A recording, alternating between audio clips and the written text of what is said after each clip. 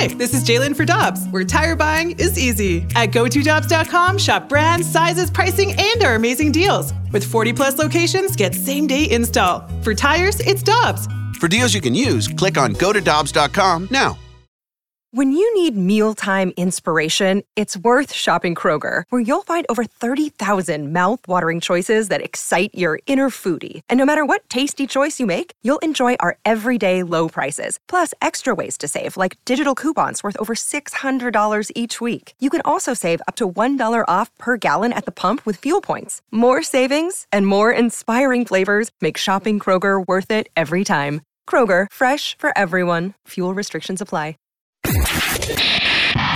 This is the Opening Drive Podcast on 101 ESPN. Presented by Dobbs Tire and Auto Centers.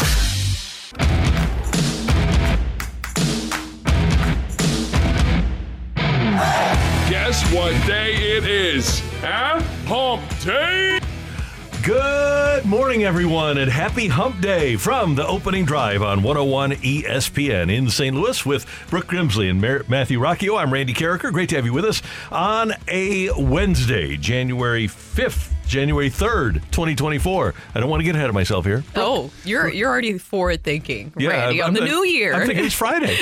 There you go. This week has been way too long. You're trying to fast forward to the end. Don't you want to spend more time with me, Randy?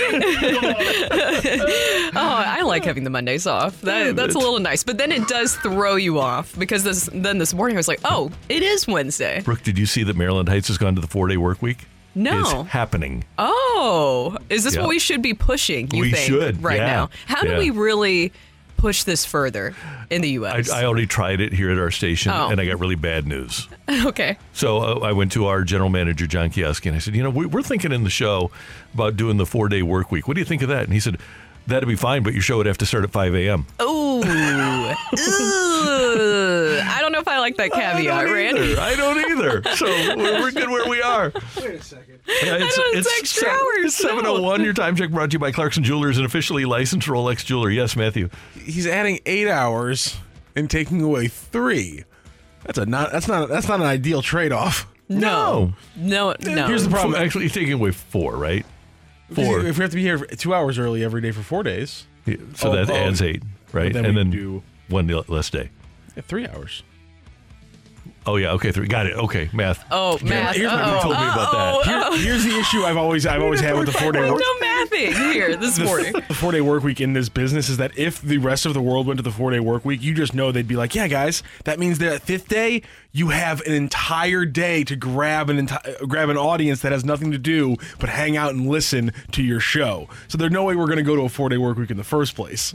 We're going to be working that 5th day no matter what. I don't like that, Ross. I'm just saying. I just want the 4 days. You just know, though. So here's the way it's happening in Maryland Heights, Missouri. Mm-hmm. To extend its operation hours, the city has implemented a 4-day work week for its civilian staff. Instead of having all staff working 5 8-hour shifts a week, workers will be staggered and work 4 10-hour shifts. You know, a lot of TV stations are moving out to Maryland Heights. Maybe the radio station should adopt that as well.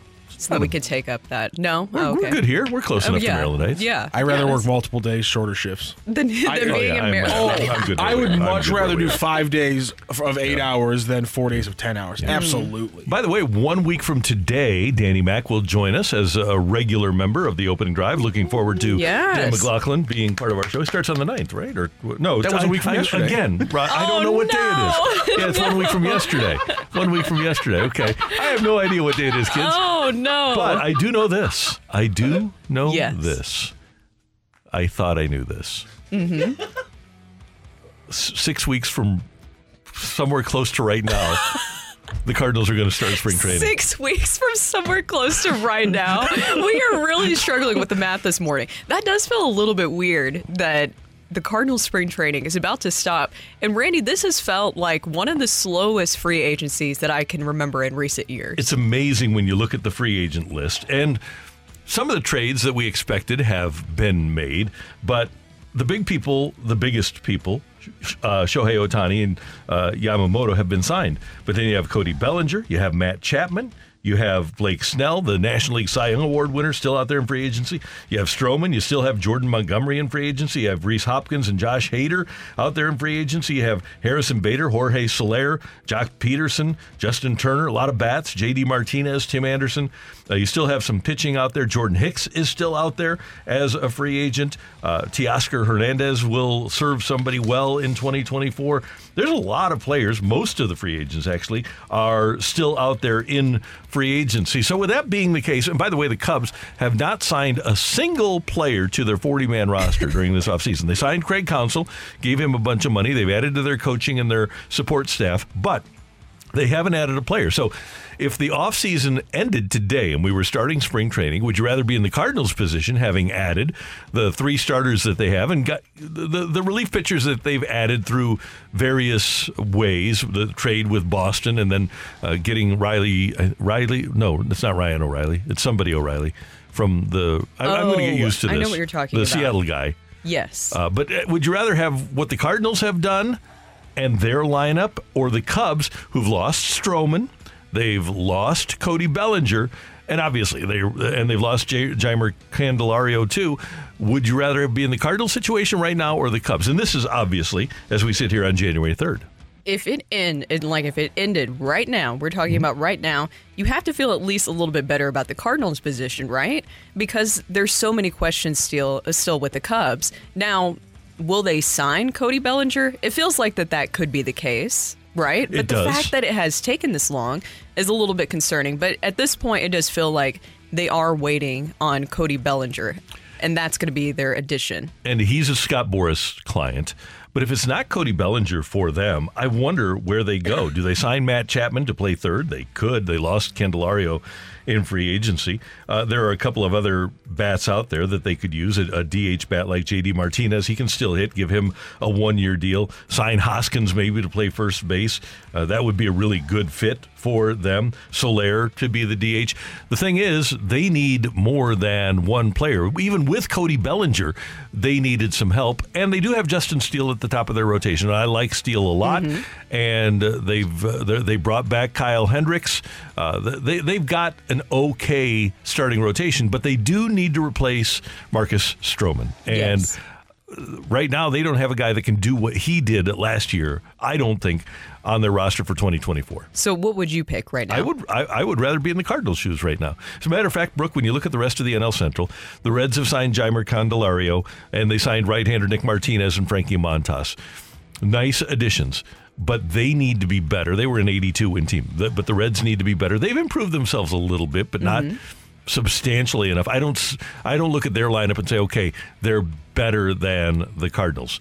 And they do have, to their credit, they have some front of the rotation potential that I don't think the Cardinals have right now. If you look at what the Reds did last year, Ashcraft had a 4.76, but had an incredible run. Hunter Green has great stuff. He's got a chance to be really good. So they've got some guys that have a chance to be really good at the front of their rotation, but they don't have the experience that the Cardinals have. So I do like the Cardinals a little bit better. The Pirates, they're going to be the Pirates, right? They traded for Marco Gonzalez after he had been acquired by Atlanta. Atlanta traded him to Pittsburgh for virtually nothing. They brought Andrew McCutchen back, but he's not going to be better for them. They signed Rowdy Tellez, who I believe had been non-tendered by Milwaukee. So the Pirates are going to probably be what they were last year. The Brewers traded Adrian Hauser and Tyrone Taylor to the Mets for a pitcher named Coleman Crowe. They signed Joe Ross. They signed lefty Wade Miley, but they've taken a lot of hits to that pitching staff over the last couple of years. I don't know if Milwaukee is going to be substantially better.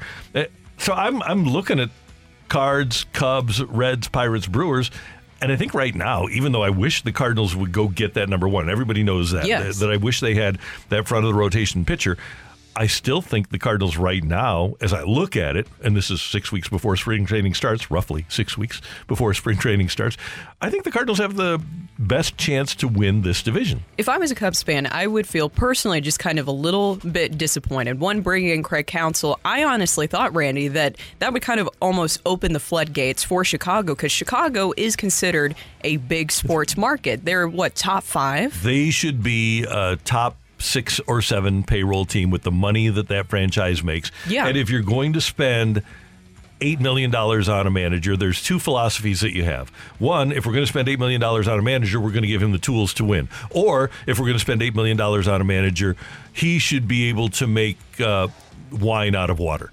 Those are the 2, right? Those Do are you the think 2 that that's things. what they're thinking? They bring in Craig Counsell? That they literally just said, okay, we're going to bring in Craig Counsell. Also, the way that whole thing happened, that's another reason why I thought that it would lead to some bigger changes with the Cubs, where we're going to just really see them in the hunt, in the conversation. I know that they were part of the conversation for some of those big starting pitchers, but then that dissipated pretty quickly, obviously, with Shohei Ohtani going to the Dodgers, with Yamamoto going to the Dodgers, and some other names that are out there. It just felt like a lot of those players that they were possibly looking at, it dissipated quickly. And I wasn't expecting the Cubs, after making such an aggressive move and outing their manager in that manner, bringing in Craig Counsell from your own division and paying him that kind of money. I thought that would really open things up for the Cubs. So I wonder, I know that we have some Cubs fans in town, how they kind of feel about the state of it, because if anything, yes, with the Cardinals, we do wish that they would add at least another starting pitcher. It feels like the bullpen is something that still needs to be addressed.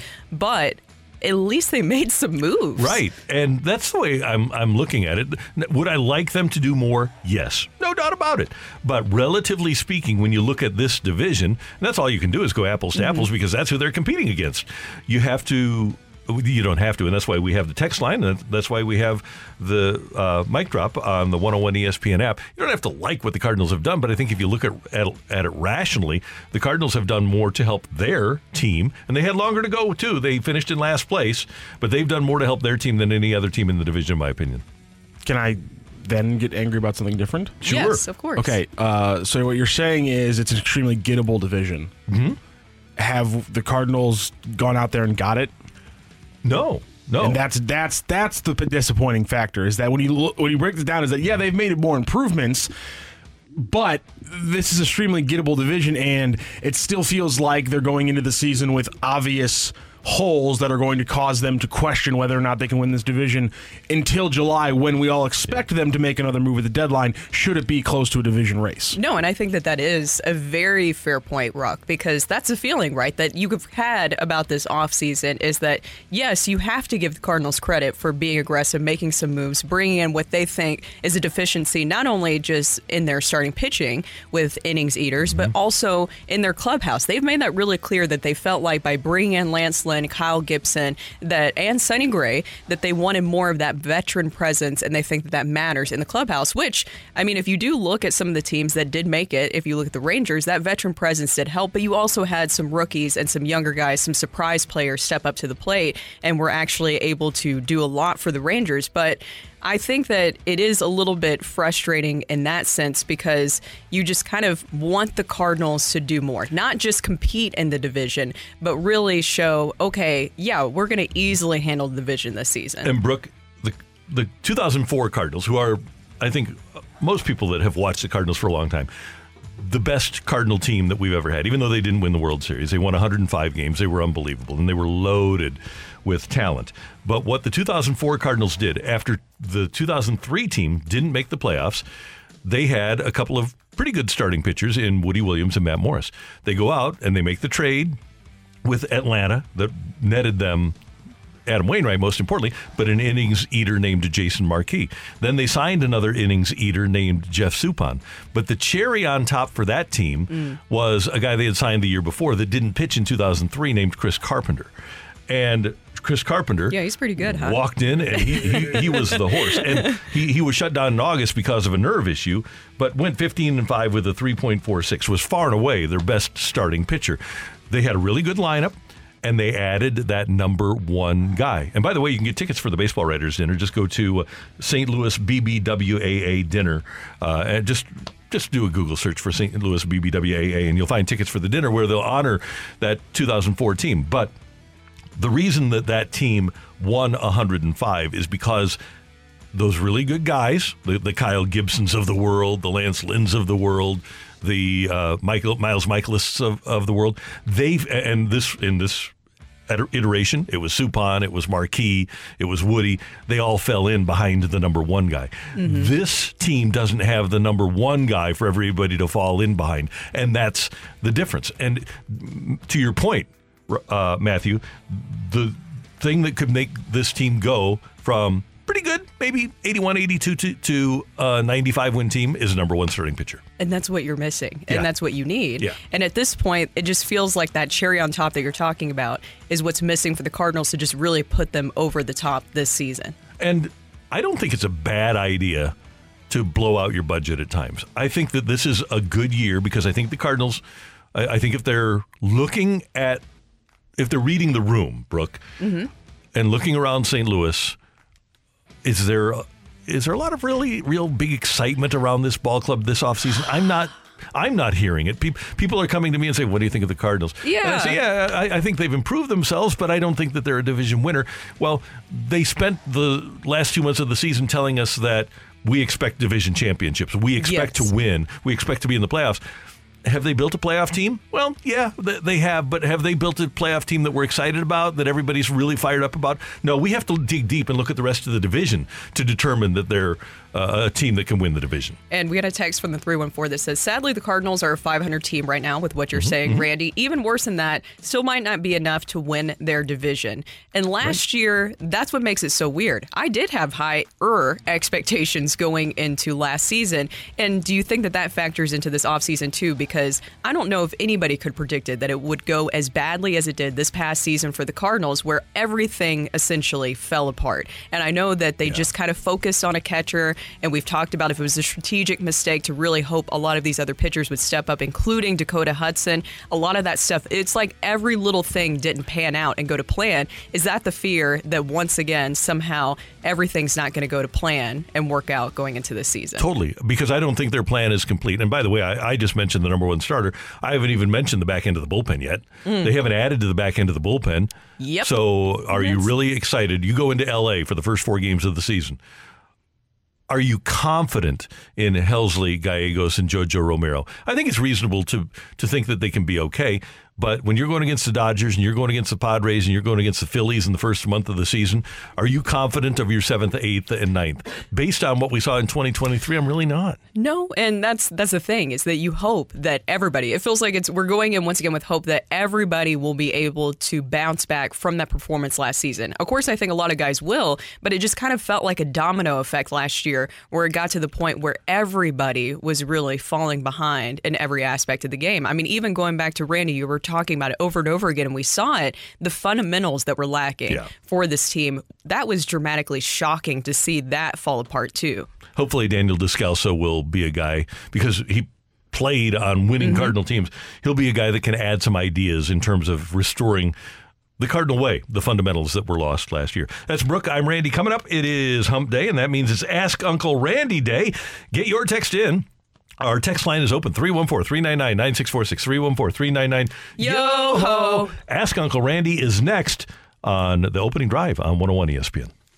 You're back to the Opening Drive podcast on 101 ESPN. Presented by Dobbs Tire and Auto Centers.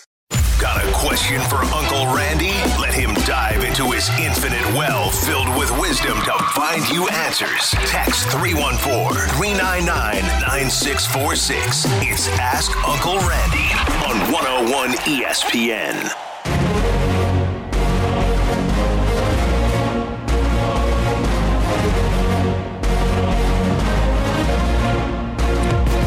All right, here we are. It's a new year. I hope you're enjoying your new year. Did you see the well, no, Yellowstone's already on network TV. Brooke is wearing her Yellowstone shirt today. I am. I love Yellowstone. Did you see that they're putting Only Murders in the Building on, I think, ABC or something? No. Yeah, that's been a Netflix exclusive? Hulu exclusive. And now, it's going to be on network. So, and that's a good show. Steve Martin, Martin Short, Selena Gomez. So if you get a chance to watch Only Murders in the Building, I think you'll get hooked. I haven't seen that. It's good. You'll like it. Ooh, okay. It's fun. I'll watch it. It's fantastic. Yeah. Have you watched Yellowstone? I've never watched a single episode of Yellowstone, Brooke. Oh, you're missing out. Rock, have you watched it? Here's the thing about Yellowstone is I've never seen a show where the main characters who aren't that likable win. every time. I think they're kind of likable. I know that there's They're not some that who likable. are a little bit annoying. I know what you're talking about. They always win. Did Plowsy was talking about this on TMA. They always win. It gets kind of annoying. Did you binge it? Oh, yeah. I know somebody that binged like 20 consecutive episodes of Yellowstone. It was unbelievable. Oh, my over gosh. the course of a weekend, yeah. Did Like they- slept for like 2 hours. Oh, my And then gosh. just watch. It was crazy. I try not to do Not that. crazy, but fun. But if there is a really, really good show, then you get hooked. And then you start looking at the time. You're like, I need to cut myself off from this. Jack Ryan on Amazon is that way. Jack Ryan is a very it's bingeable show. Yeah. It's great. All right, Matthew, what do we got there on the old text line? 314 says, hey, Randy, Smalls and the gang on the Unsportsmanlike before us were having an interesting segment this morning. What is proper door etiquette to you? How long do you hold open a door for someone? Is there a time limit? I would say there is a time limit, and it depends. If it's a family member and you have like 10 seconds and that person is lollygagging behind you for some reason, you hold it. But here's what I do. I wait until the last person gets through, and if there's 10 feet between that person and the next person, then I'll walk through. But I'm not going to wait 20 feet for that. So it's not time as much as it is distance for me. Yeah. If there's an opportunity for me to walk through the door and it closed behind me, and that other person doesn't have to open it while it's still open, that's where my cutoff is. I always do that. If I can see somebody right behind me, I'm going to open the door for them and step out of the way and hold it for them. I do think it's nice if they say thank you, but I'm not expecting it. I'm not going to get that mad at them. I don't get mad, but Carrie and I both, we say, if they don't say thank you, we say, You're welcome. Yep. Yeah. I just try to avoid some of that stuff. So but, I just assume that they're saying it under their breath, and I want them to say it a little bit louder. But do you know what's even more awkward is when you think somebody's going to open the door for you, and then they don't. Right. That's weird. Yeah. What do you do in that situation? I'm fine with opening it. I don't have any trouble. I want to be the polite one, though. Yeah. You just show that you're the bigger person. Yeah, I'll do it. I'll do it obnoxiously long. Yeah. So, if there's a group of 20 walking into a restaurant, I'll leave it open. I'll keep it open for all 20. One time in college, I got hit with somebody. I was opening the door, and somebody walked up at the door. They go, "I don't really need you to do that for me." And I was like, "All right, cool. Let the door go. Shut it right in their face." I was like, "There you go, brother. I'm right on. All right." Do you ever do too, where somebody opens it for you, but you aren't as close as they think that you are, and then you do a little sprint. Shuffle, you do that little awkward shuffle, and you're like, "Oh, sorry, Brooke, look at you. You're so Midwest already. Yes, So proud I of am. you. It actually happened to me the other day, Oh, I'm so where proud somebody of you. opened it and I was kind of far away, and I was like, "Oh, I'm going to do a little mini sprint. This is going to look weird, but either way, I'm very grateful. Thank you." Warms my Midwestern heart. Dear Uncle Randy, I have an interview this afternoon to be a people manager. Right now, I'm just an individual contributor on my team. I know I'm ready to move up, and my manager does too, but I have some stiff competition. Any tips? I would suggest that, so it's an interview to actually manage people.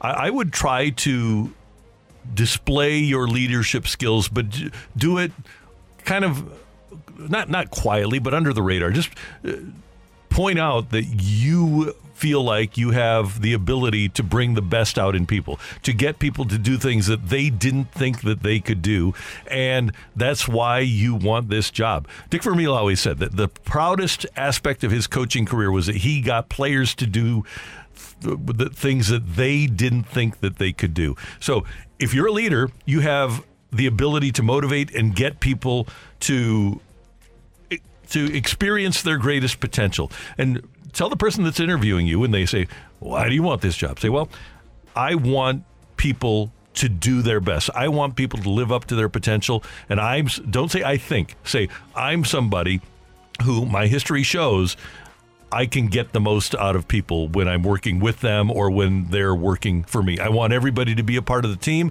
and what I'm going to do is get these people to live up to their maximum abilities." What's the best way to do quiet leadership?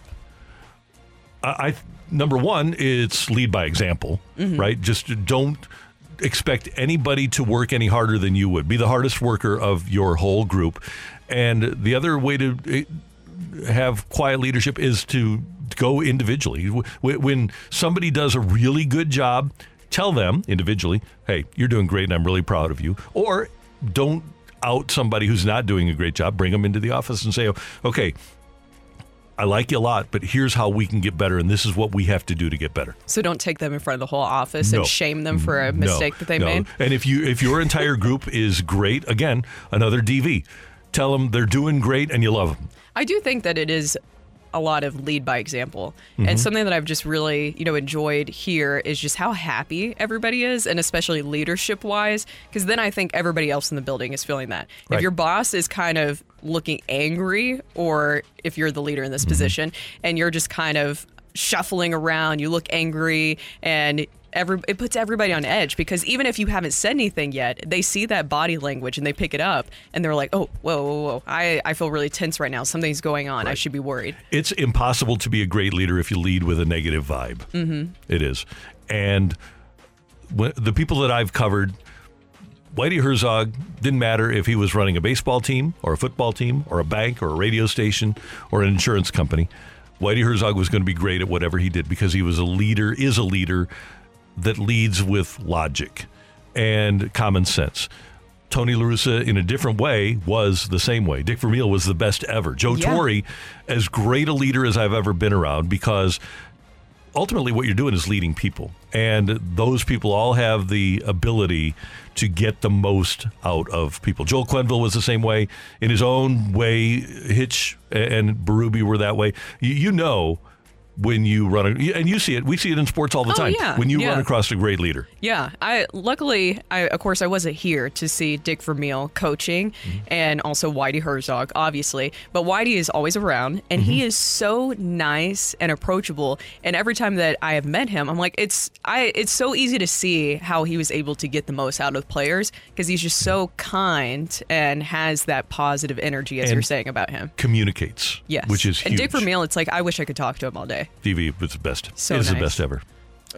I love that, man. Dear Uncle Randy, I work on a small team, and there's a day where both my coworker and I need off. My boss is saying we can't both be gone on the same day. How do we handle this? It's not like the company's going to go under in one day. Well, somebody's going to have to work, though. And again, this is part of leadership. If there's a way that you can move it to another day, I would go to your boss and say, hey, I got this thing, but I know you need somebody, and I'll work. We do that all the time here, right? Yeah. If McKernan decides to show up, we'll get out of here. But if not, I like how you phrased it in that way. Is he not here every day, Randy? Well, no, not really. But sometimes we will be asked at 8:30. Hey, can you guys work till 11? And we might have things going on, but we definitely don't go. Oh no. But here's the thing. If you have to get off for a very important doctor's appointment or a huge family function, then try to work it out. But if it's something where you can get out of it, again, it goes back to being a leader. Maybe you're the boss, but being a leader, say, hey, I can handle this. That's my DNA. I would offer that first. If you can't get out of it, you can't get out of it. And what you have to do is say, okay, I will do everything I can to make our company work and not go under because I'm gone that day. Problem solving is always valuable. Yeah, huge. Dear Uncle Randy, for the past 5 or 6 years, I've bought my brother-in-law gifts for Christmas. Not that I need some kind of return gift, but they don't even have the decency to say thank you. And every time I say, that's it, I'm not doing it anymore, my wife says, oh no, you have to. What is the cutoff here? When should I put my foot down and say enough is enough? Thank you, love the show. Thank you very much. I would go, and it is a difficult thing, especially because it's your wife's brother, right? But if you have bought gifts and you haven't had reciprocation, even with a thank you, I'm going no thought gift for the rest of time. I'm going $25 Target gift card, bing, bang, boom, done. Don't put any thought into it. Give the most minimalist gift that you can get. And if somebody says, well, a gift card, thank you. Say, well, I clearly don't know what you like, so I just wanted to get you something that you could spend yourself. That's really interesting that you give gifts, but they don't give any return. That's the expectation, though, is that he needs to continue to give gifts. And I get the wife-brother thing and maintaining the relationship. But then they don't give something back. That's the thing. If there's no reciprocation, then go as minimalist as you can. If you're required to give the gift, give the smallest, least thoughtful gift that you can. And by the way, a Target gift card is an awesome gift. I'm not saying it's not awesome. Starbucks, even? Starbucks, yeah, but it's just something that you don't have to think about. I have on the counter at home. I have a Target gift card that I can't wait to utilize. Ooh. Love a good Target I know gift you card. love your Target love gift a good cards. Target gift card. Yeah, That's where you can find me. I know what you're getting for your wedding. Just a bunch of Target gift cards. We put that on the wedding website. We don't even have a registry. It's just Target gift cards. Brooks Target Fund. Yeah, David will roll his eyes and say, thanks, everybody. Thanks for giving wedding presents to Brooke. Happy wife, happy life. I just want to get a short one in here because we've had ones like this before, and this is a good update for the general public. Dear Uncle Randy, my mother-in-law gets mad that our kids spend more time at my dad's house than her house. My dad lives 3 minutes away, she lives 40 minutes away, and her and my father-in-law refuse to ever come to our house or pick up the kids. Is it our fault that we don't go out of our way to please them when they don't give us any middle ground? Nope, it is not. That is, if they're 40 minutes away, that's an hour and 20 minutes of drive time to allow them to babysit, as opposed to 6 minutes of drive time, 3 minutes to, 3 minutes back. I would reiterate, hey, we love you, and we would love to have you taking care of the kids whenever you want to come over and take care of the kids. You are welcome to. But point out to them, say, hey, we just don't have that kind of time. We've got kids, we've got jobs, the kids have things to do, we have things to do. We would love to do it more. If you move 5 minutes away, we'd love to bring the kids over on a regular basis, but we just don't have an extra hour and 20 minutes a day in our 24-hour day. That would be really tough to do, too, all the time. They should be able to come over and visit you. Anytime. I don't know. It does concern me a little bit, as we're talking about me getting married, that I always see so many of these, like, mother, father-in-law comments. You work through it. Yes. That's the thing. We go back to common sense and being a leader. There is something to be said, and I think sometimes the truth is the best way to go. Say, that's an hour and 20 minutes a day. We just don't have that. And hopefully they would understand that, because I'm sure clearly they had kids, right? Because their kids had kids. So say, you've been through it. We just don't have an hour and 20 minutes a day to drop the kids off here. We're sorry, but we don't. It almost sounds like in this situation in particular, and I'm sure that they can text back and tell us, but do you think that they have tried that in the nicest way possible and the message is still not getting through? And then if so, what do you do at that point? Yeah, well, there's literally nothing that you can do, because you aren't going to, I'm not going to say waste. I'm not going to utilize out of my 24-hour day, an hour and 20 minutes, because they want to see the kids more often. At some point, you can't do anything about somebody who's an adult who refuses to act like an adult. Yeah, exactly. So, yes. Hey, thank you very much for the texts. We do appreciate them. Yeah, you know what? There's nothing wrong with telling it like it is. Just, it's, but in a gentle way. But yeah, tell people what's going on. Now what? Now we're getting texts in. Don't do it, Brooke. It's a trap. Oh no! Yeah, not wrong. No, Randy. No, that's not what you're supposed to say. Coming up on 101 ESPN, why doesn't Colton Parayko play on the power play? That's coming your way on the opening drive with Brooke, Randy, and Matthew on 101 ESPN. The smartest way to do your homework is Heckman Lumber. Warm weather means homework for homeowners, and if your homework means a new deck, then turn to the deck experts at Hackman Lumber. Browse the largest inventory of decking materials and deck accessories in Missouri at Hackman Lumber Company. Talk with their experts about treated lumber, cedar, TimberTech, Trex, Evergreen, and Azek to find the best deck for you. Check out endless choices of railings, balusters, and LED deck lighting options. Hackman Lumber Company will not be undersold on in-stock decking materials, guaranteed.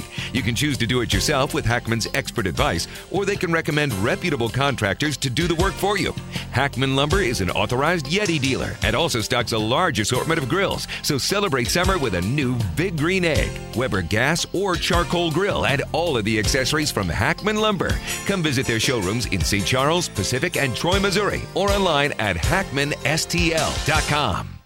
You're back to the Opening Drive podcast on 101 ESPN. Presented by Dobbs Tire and Auto Centers. The Blues return to action tomorrow night against the Vancouver Canucks at Enterprise Center. That's a 6 o'clock pregame and a 7 o'clock faceoff here on 101 ESPN. Then on Saturday, the Blues are at Carolina to take on the Hurricanes, and that's a 6 o'clock start.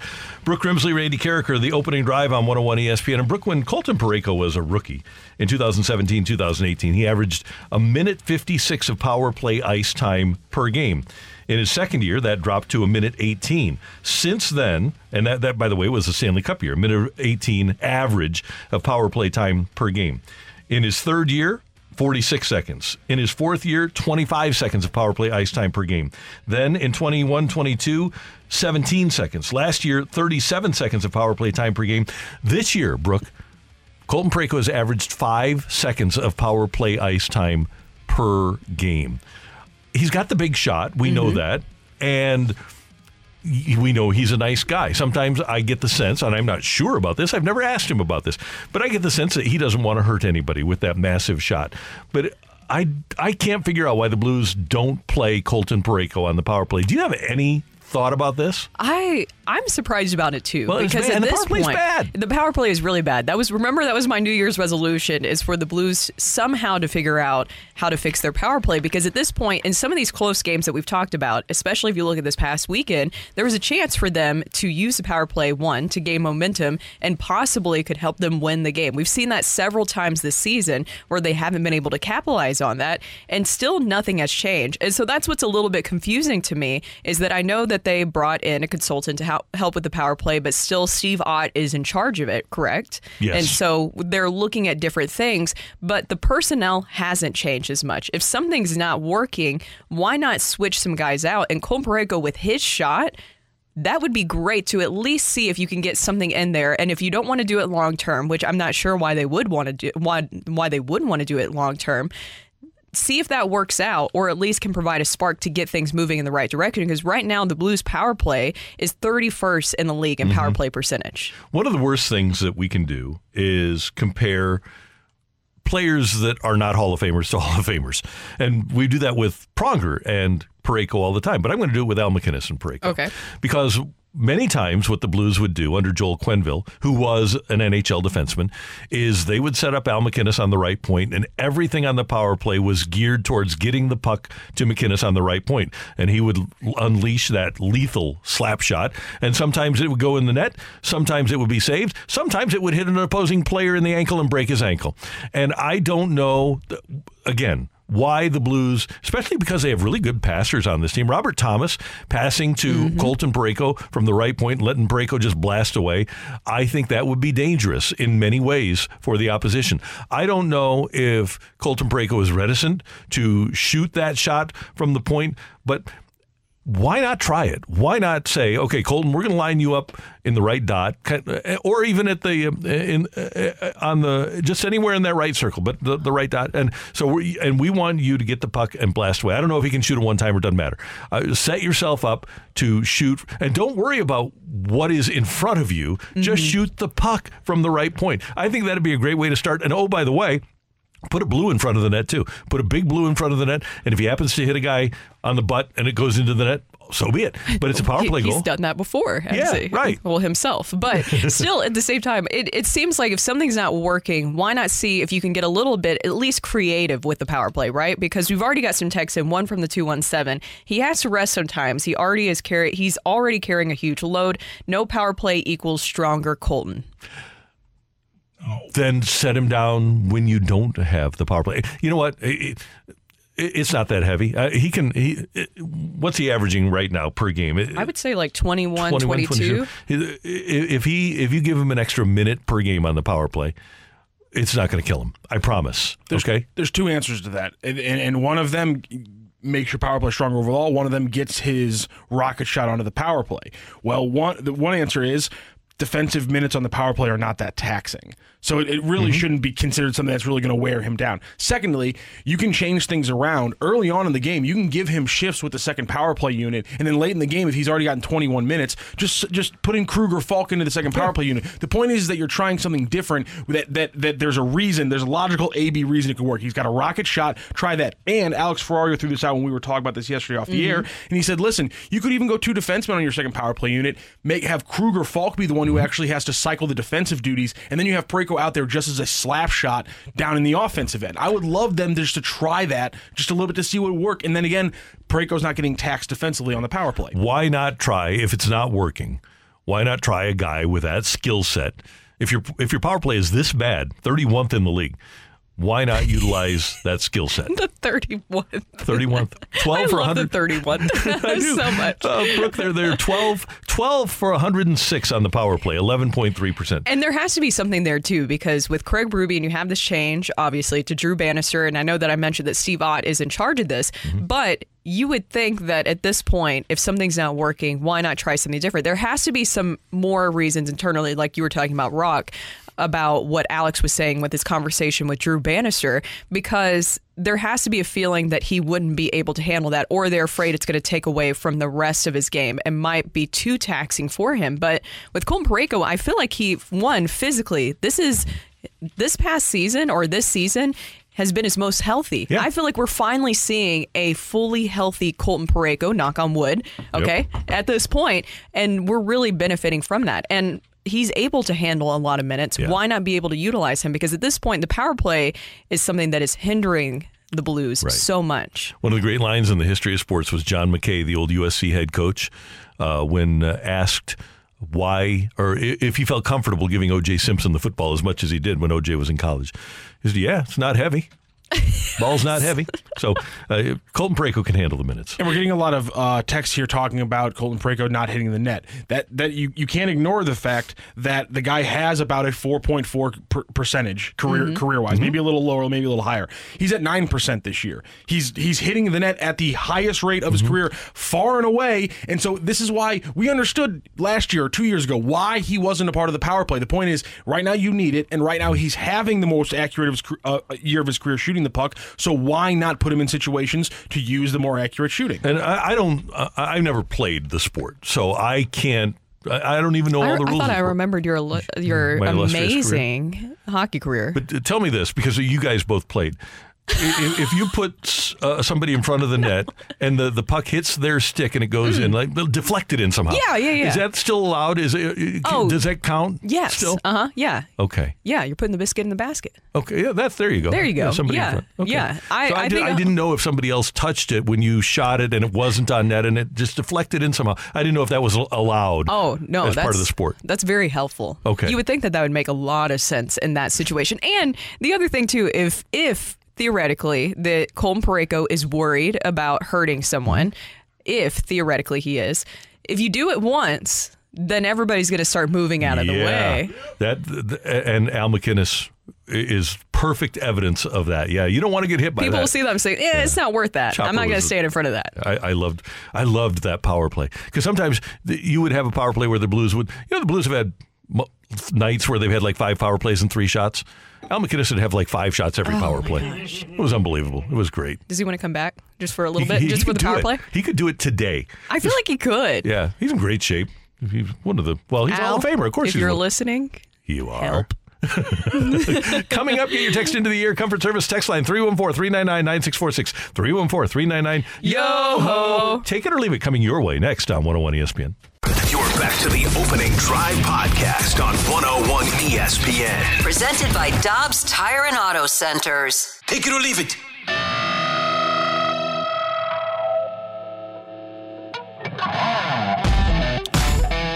Brooke, Matthew, and Randy, it's time for Take It or Leave It on 101 ESPN. All right, kids. Don't know if you saw this women's basketball last night. Grambling, 159. College of Biblical Studies, 18. 159 to 18, Grambling over the College of Biblical Studies. Take it or leave it, the College of Biblical Studies never had a prayer. Oh, Randy, I'm going to take a biblical studies. Yeah, College of Biblical Studies lost in basketball to Grambling. That's honestly a lot lighter than I thought you were going to say. First, I thought when you said women's basketball, I thought you were going to talk about the Caitlin Clark. Did you see what happened with her last night? Yeah. Ooh, there you go. Yeah. How exciting was that? 40 points. Pretty impressive. That was really impressive. Great. So congratulations to her. Where is this College of Biblical Studies? It's based in Houston. Really? Yes, and they lost by 141 points, 141. Oh, man. 159 to 18. Oh. Yeah. Yeah, that's not much of a blessing, is it? No. That's so bad. I need to study a little harder, girls. No. Does that shake your belief a little bit? Oh, guys, no. Oh, she put up a prayer and it didn't go in. That did not work out whatsoever. I'm always surprised by some of these colleges. I know that there's so many colleges, but then when you hear it, you're like, really? That's it's so random to come up with that. They should have tried a Hail Mary. Oh, that's a really, really good one, Randy. Take it or leave it. Woo Suk Go, guys, is off the market. That was somebody that was kind of hoping that the Cardinals would get a reliever out of Korea, and he's going with the Padres. Take it or leave it, the Cardinals should have been in on the Woo Suk Go sweepstakes. I'm going to leave that. No, you don't want a reliever where you say we suck. You just don't. No, that's more than that, Randy. Because what do we need? What happened to the ball? What do we need? Go.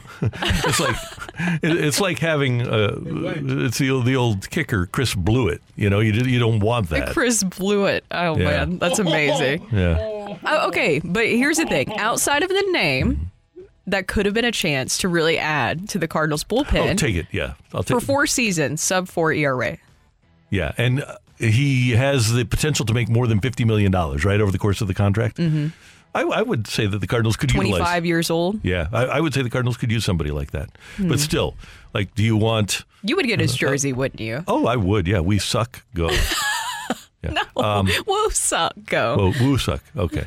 It's like the old Pirates pitcher, Bob Walk, or Homer Bailey. Do you really want those guys? You don't want a reliever who describes how your fans' day. You get there in the first inning, woo! By the 6th, you suck, and then they go.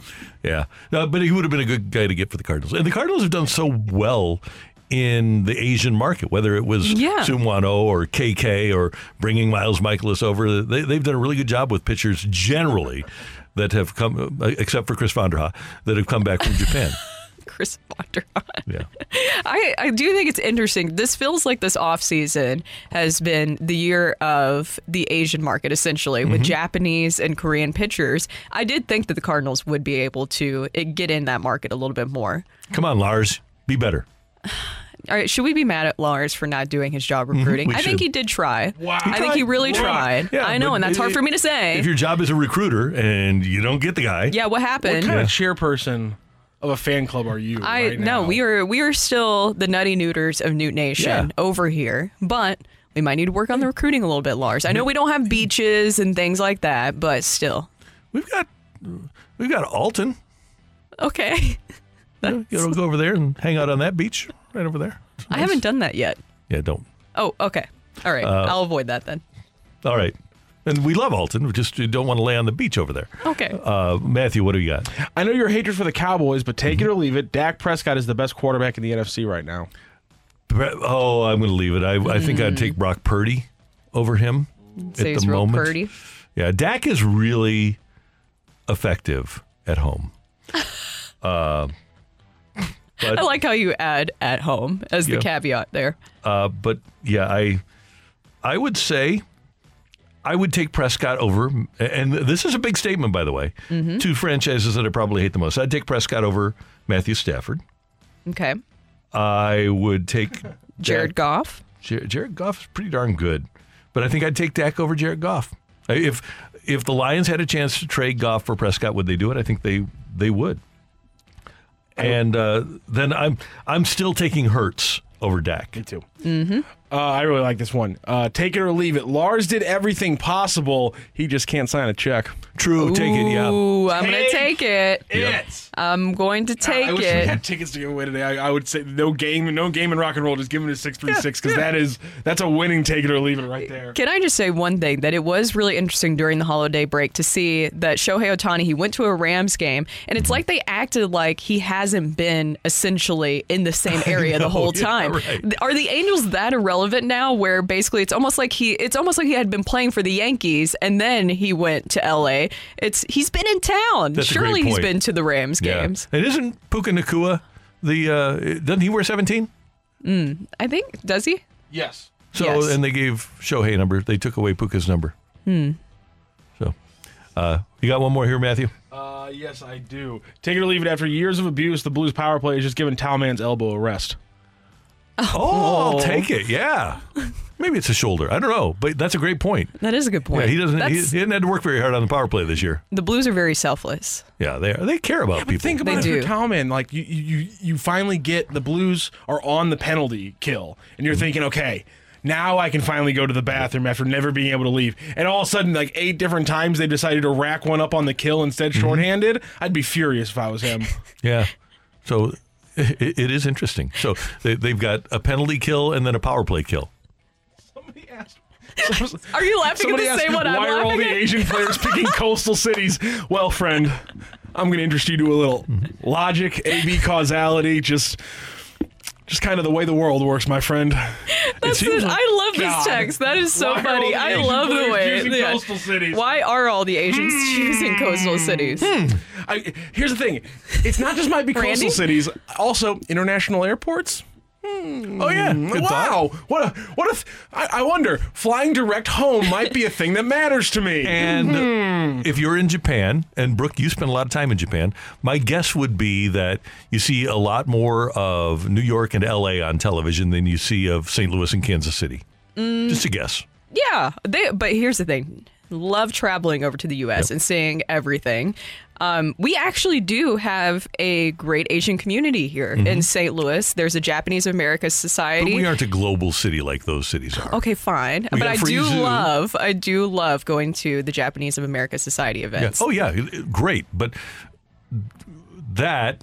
And it's not a coast. $50 million is not going to get you Yamamoto when he's getting $300 million. Yeah, I'm really happy. There's this tiny little Chinese restaurant I love that's so packed that they're having to open a second location. I love that, but unfortunately, we're not in San Francisco. And by the way, the coastal cities are also offering the most money. Oh, is that what it is? Yeah, I think maybe Seattle might be better. Okay, I'll put a little text here from the 314. We'll talk about this. The Cards were in on Woo-Suk Go and tendered an offer. Since the team in Korea had a say to which team he went, as well as the player, he ended up in San Diego. This one's not the Birds' fault.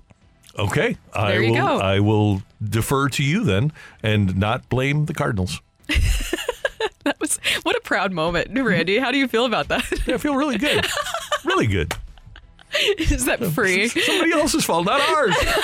Great to know. It's not our fault that we don't have a coast, and also that we weren't a part of this decision. But here's the thing. We just are not selling our free zoo enough. It's not happening. I mean, we tried it with Aaron Nola. We did. Yeah, apparently, I embarrassed somebody when I did that. Remember that person that texted in one day and said I embarrassed everybody in St. Louis because I tried to sell Aaron Nola on the free zoo. Yeah. But it was so easy to do. It was right there. I was giving him recommendations for things to do in St. Louis. Yeah. I tried my best. You do. You're a salesperson. I read that Andrew Friedman quote from 2016. If you're always realistic about free agents, you're always going to finish third. Yep. That's the way the world works. Yep. And hey, we've got 3 this year, right? We've got Lynn, we've got Gibson, we've got Gray. So don't mess around with the Lou. Coming up here on 101 ESPN, should the Cardinals push harder for a reunion with Jordan Montgomery? That's coming your way on 101 ESPN. You're back to the Opening Drive podcast on 101 ESPN. Presented by Dobbs Tire and Auto Centers. It's the Opening Drive's Fresh Take.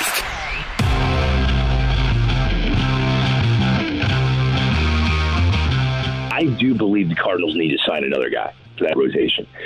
To assume the age of your rotation will be durable is faulty. I don't think John Mozeliak believes that. So I don't know via trade or free agency if that will be the play. But Jordan Montgomery's price tag is going to have to come down significantly, which I think it might. Jordan Montgomery, to me, has proven that he can perform in a win-now situation in the Bronx, in St. Louis, in Texas. The numbers that these front offices go crazy for, they don't like. But ask Bruce Bochy how important Jordan Montgomery is. That's Greg Amsinger of MLB Network last week with us here on the Opening Drive on 101 ESPN. And, Brooke, to me, the operative thing that Greg said there, and by the way, it's 8:06 time check brought to you by Clarkson Jewelers, an officially licensed Rolex jeweler. The operative thing that he talked about was the age of the free agent Cardinals starters, Gray, Gibson, Lynn, who this year I believe will pitch at 34, 35, 36, or 35, 36, 37. Yes. They're older. you do need somebody that has a level of durability. Would I prefer to get a guy who has number one ability like Dylan Cease? Yes, but if the Cardinals can't or won't go get a guy that has number one ability, I agree with Greg that they need somebody that is just more reliable than a Graceffo, a McGreevy, a Zach Thompson, somebody who you have a better idea of what you're going to get out of. And with Jordan Montgomery, even though he's not a number one, you'd take him and put him on your team and say, okay, he's our number one. He's not a number one, but he's our number one. I think that Jordan Montgomery right now, even though Sonny Gray finished second in the American League Cy Young Award voting last year, I think Jordan Montgomery is a more substantial pitcher than Sonny Gray is. Well, especially what he just did, right? Yep. He went from St. Louis, which he was one of your best starting pitchers that you had, at least one of the most reliable, and he also absolutely hated when the ball was taken away from him. Don't you remember those moments with Jordan Montgomery last season early on?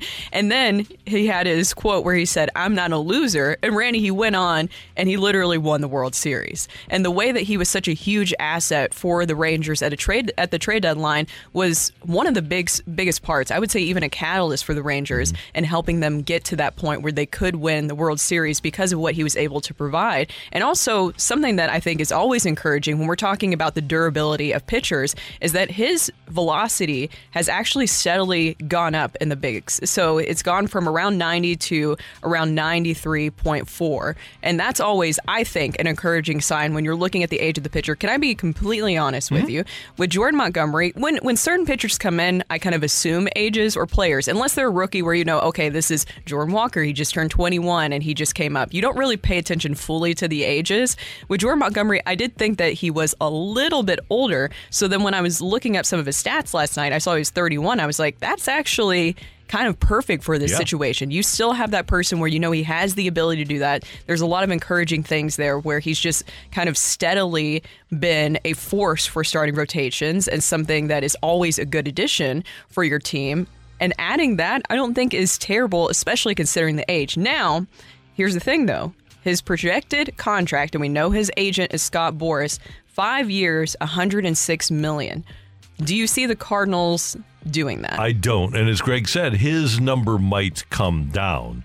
If you could go 4 and 90? Do you think he would do that? I'm not sure. Now, Michael Cerami over at MLB Trade Rumors writes that the only free agent starter in our country that the Cubs have been connected to is Jordan Montgomery. Jeff Passan wrote that about a month ago. And Cerami writes, there hasn't been any real smoke since, but I'm still holding out hope. I think Montgomery would be a great addition for the Cubs, but there will be a lot of competition for him. I have to believe that he can get $90 million over 4 years, I would think. And it might be difficult for him to get 5 in the current environment, but if I'm the Cardinals, $20 million a year for 5 years, I think that would be something that I would look at. I mean, you've got 1 year contracts essentially for Gibson and Lynn, and you've got young pitchers on the other end. So the only big money guy you're going to have is going to be Sonny Gray that you have locked in. Well, and you have the new Miles Mikolas contract at 20. But if you could get Montgomery, I would not be averse to the Cardinals getting Jordan Montgomery, but I would go down the line. This is where you can take advantage of the patience of Scott Boras because you can keep trying to get Cease, and then once you determine, okay, it's not going to happen, we're not going to get Cease this year, then you sign the free agent. I believe that's what's happened in Cincinnati with their additions of Montas and Nick Martinez. I think that's probably what happened over in Boston when they moved Sale and replaced him with Lucas Giolito, and probably what happened in Atlanta. Right? And I don't know if Atlanta wanted Jordan Montgomery, but they weren't going to wait on somebody else so they could go out and trade for Chris Sale. So I would not be averse to the Cardinals pursuing Jordan Montgomery. Again, not a number one, but their number one. It feels like he's a horse, right? Oh, big time. And that's something that you want, and that presence is something that it seems like the Cardinals are really investing in this offseason. And like I said, I just like that he's trending in the right direction, especially at 31 years old. I feel like you could get a lot out of that contract here, especially at the beginning portion of it. He had a career-high 188 2/3 innings this past season, plus another 31 innings and a sub-3 ERA pitching, obviously, all the way through the World Series. As soon as I saw, though, Randy, him pitching in the World Series, I was like, I don't know if I think he's out of the Cardinals' budget at this point. Did you have that thought, too? I felt that, too, yeah. And especially because the teams that were showing apparent interest, he was interested in a reunion with one of his old teams. Yankees spend a lot of money. Mm-hmm. And, oh, by the way, can really use a starting pitcher. And remember how upset he was when he was leaving the Yankees. Right, exactly. Rangers, who won't have Max Scherzer for at least the first half of the season, won't have Jacob deGrom for at least the first half of the season. I would think that Jordan Montgomery, if he's with the Rangers, is their day 2 starter after Eovaldi. I would think Eovaldi probably starts the opener for them, and then if they get Jordan Montgomery back, and they're willing to spend, oh, by the way, I would think that he would be their day 2 starter. And just talking to people that are around that Rangers situation, they are still willing to spend to try to defend this title. Yes. Do you have any concerns? Because we have gotten some texts in, one about the whole Jordan Montgomery situation with Wilson Contreras this past season, but also when you bring up Scott Boras, you immediately think about everything that happened with Tyler O'Neill, who is his other client. Yeah. Do you have any concerns about Scott Boras being his agent with this whole situation that we've kind of seen unfold with the Cardinals this past year? I don't think they have a great relationship right now, but if you're the Cardinals, you got to try, right? If there's a player that you're interested in that Scott Boras represents, and he represents all the best guys, you have to pursue that, even though your relationship might not be great. And Scott Boras, I don't know how he feels about the Cardinals now, but he played in the Cardinal system. His first client was Keith Hernandez. And in speaking to him in the past, he had great affinity for the Cardinal organization. He was a huge George Kissel guy, loved the way the Cardinals went about their fundamentals. It's one of the reasons J.D. Drew wound up as a member, and Rick Ankiel wound up as members of the Cardinals, because he loved the way the Cardinals developed players. I don't know if that love still exists, but if you're the Cardinals, I would try to rekindle that and say, okay, we're going to take care of your guy, and here's the way we're going to do it. Don't you feel like at the end of the day, he's a businessman? And and he's going to do what is best for the player, what the player wants. Yeah. So I would hope that he wouldn't be that petty and holding players back of potentially doing something with the Cardinals down the line. He'll never turn down the biggest contract. Exactly. Right? He never will. So that's one thing with Scott Boras that's abundantly clear, is he's in it for the money. That's Brooke, I'm Randy, and that's today's Fresh Take on 101 ESPN. Coming up, Jamie Rivers joins us to talk some Blues hockey. Rivs used to play on the point, on the power play. We'll ask him about Colton Parayko and what we said earlier. Next on 101 ESPN. You're back to the Opening Drive podcast on 101 ESPN. Presented by Dobbs Tire and Auto Centers. We're talking everything St. Louis Blues as we head into the Blues booth. Presented by Boardwalk Hardwood Floors, a proud partner of your St. Louis Blues. Find your perfect new floor at our 4 convenient locations and online at boardwalkhardwood.com.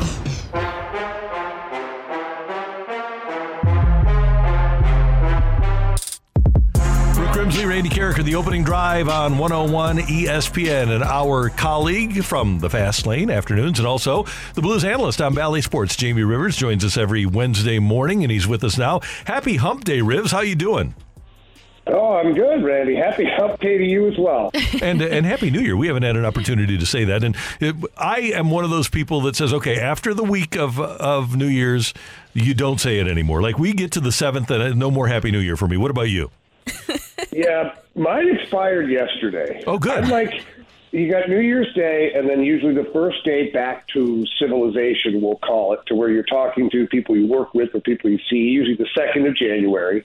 I give the old Happy New Year's, and now I just figure, well, it's a given. Like, you've been wished a Happy New Year, you know? Yeah, good call. Well, Happy New Year, Jamie. Anyways, Happy New Year to you, Brooke, even though I did see you yesterday. I know, I'm joking with you, but either way, always good to see you. We were talking about this earlier, Jamie, but why don't the Blues have Colton Parayko on the power play?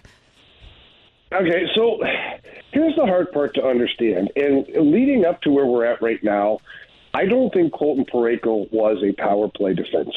And power play defensemen just think offensively just a little differently than any other defenseman. And it's not that Colton Parayko can't shoot the puck. That's never been the issue. Shooting the puck is one thing. processing play in front of you, looking at it from a power play standpoint, looking at it from an offensive viewpoint where you're trying to create an advantage somewhere, either by shooting or passing the puck. I just don't know if he was there compared to what was available on your current staff and what you had before with Petro and all those guys. Now, fast forward to this year, and it's funny that you asked that question because I was just talking about it yesterday, saying that I would be comfortable now with experimenting with Colton Parayko on that second power play unit with Scott Perunovich while Justin Falk is, on the injured list to see what it looks like. And it's really not anything to do with that 105-mile-an-hour shot. Everybody loves to drool about that when it happened way back in, 2017, I think is when he shot the puck that hard.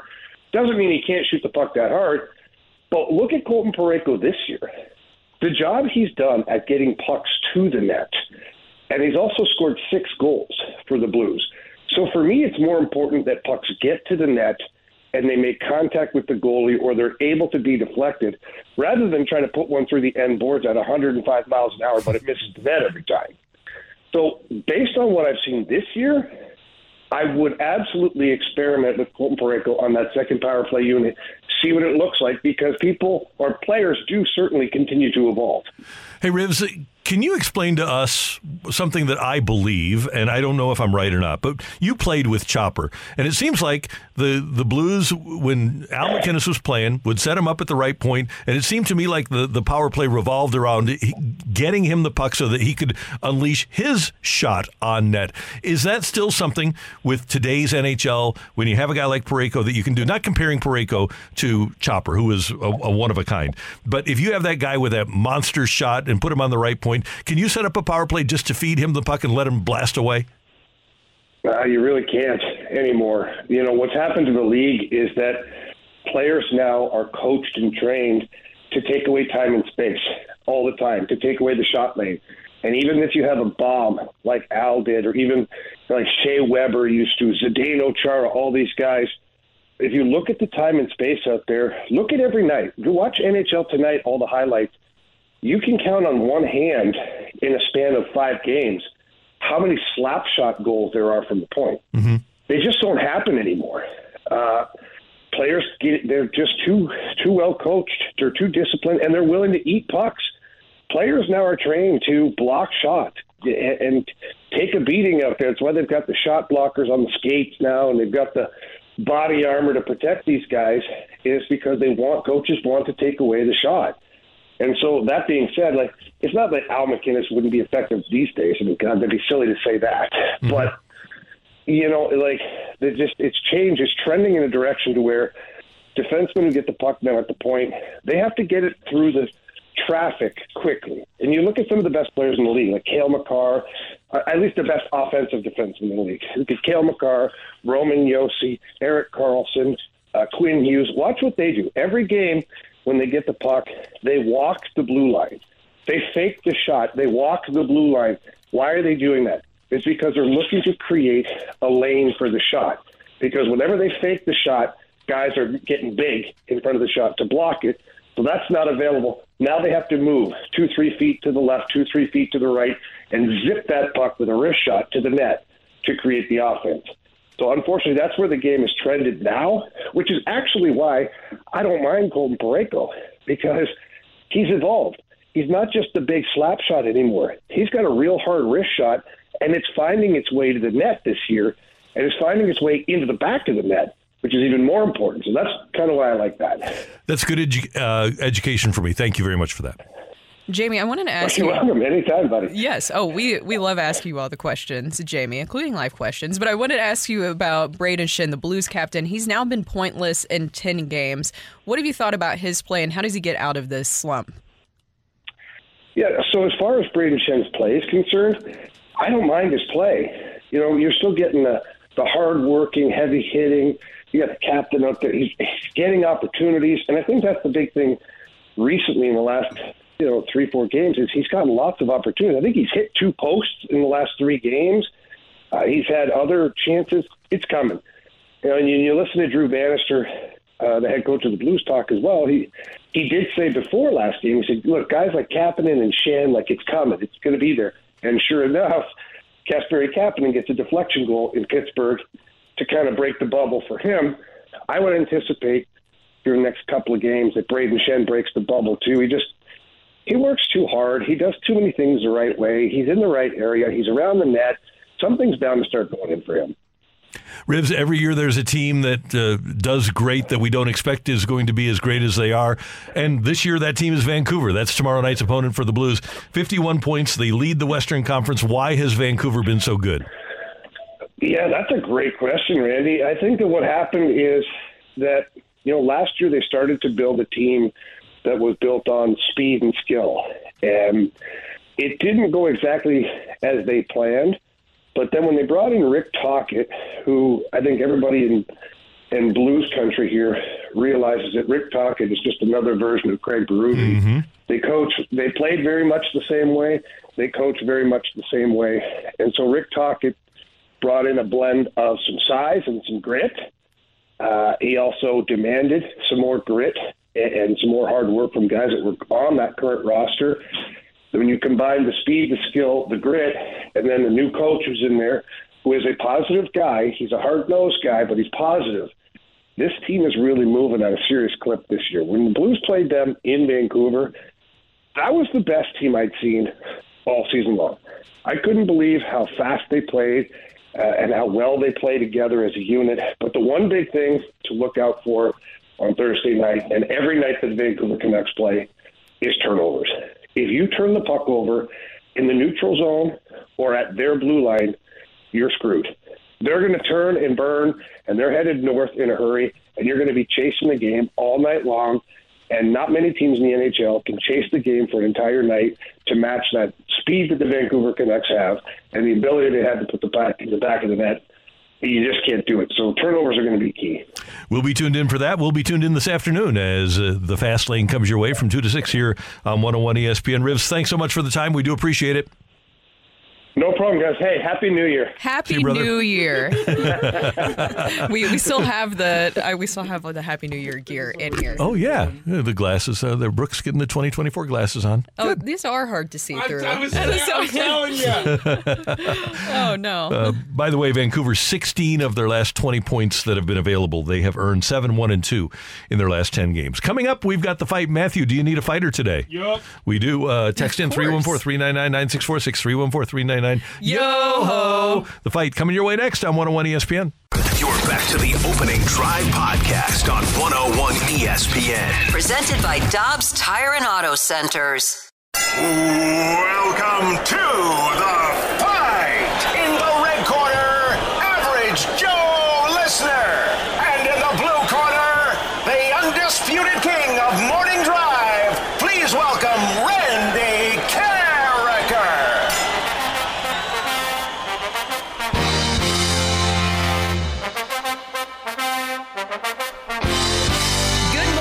And welcome back to the Opening Drive. Brooke Grimsley here alongside Randy Carricker and Matthew Rocchio, and it is time for the fight. And we welcome in our fighter today, Jeff. Jeff, how are you feeling today about taking on Randy in the fight? I listen every day. I don't know. I'm going to give it a shot, though. Hey, you're stepping into the plate. You're ready to take on the challenge. You should feel at least confident in that. Take that confidence into the questions today. Absolutely. I'll do that. All right. You ready to take on Randy in the fight? Let's do it. Question number 1. While Red Berenson's 6-goal, 7-point game gets the most pub, it is not the only 7-point game in Blues history. Which 1970s Blues center matched Red with a 3-goal, 4-assist effort? Was it Bernie Federko, Gary Unger, or Larry Patey? I got to go with Bernie. All right, the Cardinals and Brewers have traded NL Central titles the last few years, but who is the last club to win consecutive NL Central Division titles? Is that the Cubs, the Cardinals, or the Brewers? Sorry, Jeff, you cut out there. What was your answer? I didn't say one yet. Okay. Let's go Brewers. All right. There is one season in the last 100 years that the Cardinals jerseys did not feature the birds on the bat. Which decade did that happen? Was it the 1940s, the 1950s, or the 1960s? 50s. And number 4, Joe Flacco has 13 touchdowns this season through just 5 games played, which puts him even or better than 4 whole NFL teams. The Steelers, Titans, Jets, and which NFC team? Is that the Falcons, the Giants, or the Panthers? The Panthers. All right, we're going to double-check our score, and we will bring in Randy Carricker. All right. How are you feeling, Jeff? A little better or worse? Like everybody says, it's different when you're actually on. It really is, isn't it? Is it more of just kind of like the pressure of knowing that you're in front of everybody doing that, or it's because Randy, right? It's Randy. It is Randy. He's very intimidating, without a doubt. Especially with his grapes and Propel that he just walked in with. Oh, boy. Randy, are you ready to take on Jeff in the fight? Say hi to Jeff, by the way. Hi, Jeff. Good to have you with us. Thanks for listening. Thanks for playing. And yeah, I'm as ready as I'm going to be, Brooke. Okay. Well, let's get started with question number 1. Okay. While Red Berenson's 6-goal, 7-point game gets the most pub, it's not the only 7-point game in Blues history. Which 1970s Blues center matched Red with a 3-goal, 4-assist effort? 3 goals and 4 assists. Seems like Gary Unger had a big point game. I don't know if it was 7, but I remember as a kid him having a game that was great. So I will go with Gary Unger, number 7. Randy, the Cardinals and Brewers have traded the NL Central titles the last few years, but who is the last club to win consecutive NL Central division titles? Probably, let's see, Cubs 16 and 17, 18 Brewers, 19 Cardinals, 20 Cubs, I think 21 Cardinals. 20. I'm going to go with the Cubbies in 16 and 17, Matthew. There is only one season in the last 100 years where the Cardinals jerseys didn't feature the birds on the bat. Which decade did that happen? I do not know, but since there's been, let's see, in the last 100, so we're doing 20s, 30s, 40s, 50s, 60s, 70s, 80s, 90s, 10s. Yes, the birds on the bat was introduced in 1922. As we are now in 2023, Okay. we're pretty much at 101 years. So okay. So I will go birds on the bat. I'm gonna go back to the 30s. It's a total guess, but I'm gonna say the 30s. 1930s. All right. Well, yeah. Joe Flacco has 13 touchdowns this season through just 5 games played. Joe Flacco. Which puts him even or better than 4 whole NFL teams. The Steelers, Titans, Jets, and which NFC squad? Flacco has more touchdown passes than the Steelers, Titans, and the Jets. I like how you added the Titans in there. It's not added. It's just a fact. No. I am just going to I'm going to play the odds here and say that Bryce Young does not have 13 touchdown passes. I am going to go. The first team that came into mind was the hapless Carolina Panthers. So I'm going to go with the hapless Carolina Panthers as my NFC squad that is right there with the Titans in not having as many touchdown passes as Joe Flacco. This was an extremely close fight, a one-question victory. Randy Carricker trying to continue his winning streak from 2023. This would be 16 straight fights. But Jeff is trying to play spoiler here in the new year. And technically, according to Jimmy Rivers, I think we can say Happy New Year to Jeff if he does win this fight. So, does Jeff take down a Megamind, or does Megamind roll on with 16 straight? Ring that bell. The winner and still champion of the fight, Randy Carricker. I'm sorry, Jeff. Randy Carricker just barely got you. He beat you 3-2 today. Oh, no, thanks, guys. Thanks for having me. Appreciate it. You guys got a good show. Thank you very much. Appreciate you playing. Of course. Let's go through those questions and answers. While Red Barrington's 6-goal, 7-point game gets the most pub, it was 6 goals. Yeah, it was not the only 7-point game in Blues history. It was Gary Unger in 1971 who put up a 3-goal, 4-assist effort to tie Red Barrington for 7 points. Yes, you were. You were a kid for a couple of these questions. The Cardinals and Brewers have traded NL Central titles the last few years, but it was in fact the Cubs in 16-17 who were the last NL Central team to win back-to-back division titles. One season in the last 100 years that the Cardinals did not feature the Birds on the bat, again starting in 1922. When Frank Trader Lane took over in 1956, not only was he making moves with the roster, but they came out on opening day of 1956, and it just said Cardinals across the shoulder with one bird on the sleeve, and apparently Cardinal Nation erupted in pure anger for the entire season, and it came back in 57, and it was back. And that's not what got Trader Frank Lane fired. No, it was not. He apparently, I learned a lot about him last night. He was the guy who traded Red, and apparently he wanted to trade Stan Musial for Robin Roberts, which is insane. Wanted to trade Stan the Man. Yeah.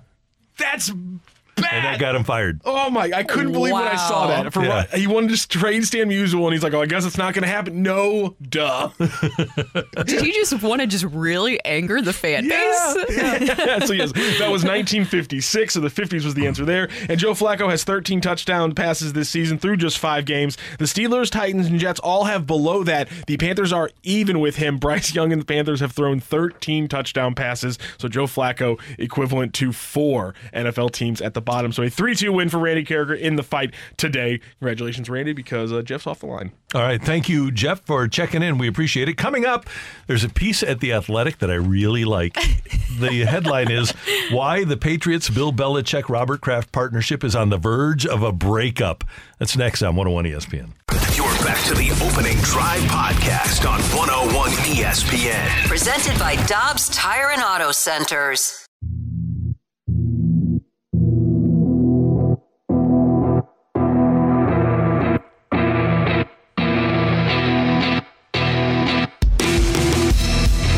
Speculation about the future of Bill Belichick in New England after this season, and there's a great piece up at The Athletic. If you get a chance to read it, it really outlines the cratering relationship between Robert Kraft and Bill Belichick. And one of the things that is written in the piece, since Tom Brady's departure, Robert Kraft has grown frustrated as his team, once a model of success, has cratered into one of the NFL's worst. Belichick, meanwhile, has expressed irritation at all the success he's helped provide, that it hasn't garnered more deference during the decline. When asked before the 2023 season why fans should still be optimistic about the Patriots, Belichick quipped, I don't know, the last 25 years? In the days before this season, Belichick spoke with reverence for Tom Brady that he hadn't to that point. Brady was returning to Gillette Stadium for the first time since his retirement for a ceremony that included a halftime speech, and as the event neared, Belichick called Brady the best offensive player ever, although he didn't refer to him as that when he had Tom Brady. Well, now the team is 4-12, and it looks like they're going to have a top 3 pick. And Belichick still regards himself as one of the best coaches ever, even though his record without Tom Brady would not reflect that. His winning percentage without Brady is pedestrian at best. But on his regular WEEI radio appearance, he was asked about his mindset as his cloudy future moves forward. Whatever success I have had, I've tried to go about my job the same way every week. Win, lose, good years, bad years, whatever they are, just each week, get ready to go for that week, do the best you can to help your team win. And after that game, move on to the next one. And at the end of the season, that's the end of the season. But on a week-to-week basis, I don't want to spend time or get caught up in, what happened 5 years ago or what's going to happen 2 years from now or, a bunch of other random stuff. So just working on the Jets. He says that he's taking it week to week. I wonder if a guy has gone 4-12 this season, probably going to finish 4-13, if he really isn't thinking about his future, because the noise is definitely there. And Brooke, even if you don't have access to social media, and we'll hear in a moment that Bill might not. That noise is still around your building. You have a bunch of journalists in your building that are talking, and by the way, people within your building that are talking about your future there. Well, and also I feel like it's kind of hard to hide completely in New England and hide yourself from all the noise, right? Because they're pretty vocal there, especially media-wise. It's hard to hide from all that. I'm sure it seems like in every single media session, his job security is being asked, right? Yeah, and he hasn't really... And this happened to Jeff Fisher. Belichick was very lucky that he had Tom Brady because he hasn't adjusted to the new NFL. He hasn't adjusted to the fact that it is a quarterback-driven league, and you can't treat everybody the same. Look at the teams that are at the top. They all have quarterbacks that are the star of the team. It's a different league than the one that he entered, a different league than the one he started with New England, and a different league than he had with Tom Brady, because even though Brady didn't act like a star and he didn't take the most money like most quarterbacks do, he was a star, but he didn't have to be that star. And one of the pieces in the article at The Athletic is that Brady used the slights of Bill Belichick as motivation for a long time. Belichick would pick at him for the smallest mistakes in meetings. And finally, Brady got tired of it and said, you know what? I don't need to be put down anymore. I'm going to move on. And he did, and he won a Super Bowl. Well, and that's exactly what he did. I feel like it's really interesting because talking about looking at some of like the player podcasts, Edelman has he goes on a lot of different podcasts. I think he does have a podcast. I see it all the time on social media, and he talks a lot about Tom Brady. And the more and more that I've learned kind of about Tom Brady outside of what I, kind of thought of, that Bill Belichick basically created him a lot of ways, and he gets a lot of credit for what Tom Brady was able to do.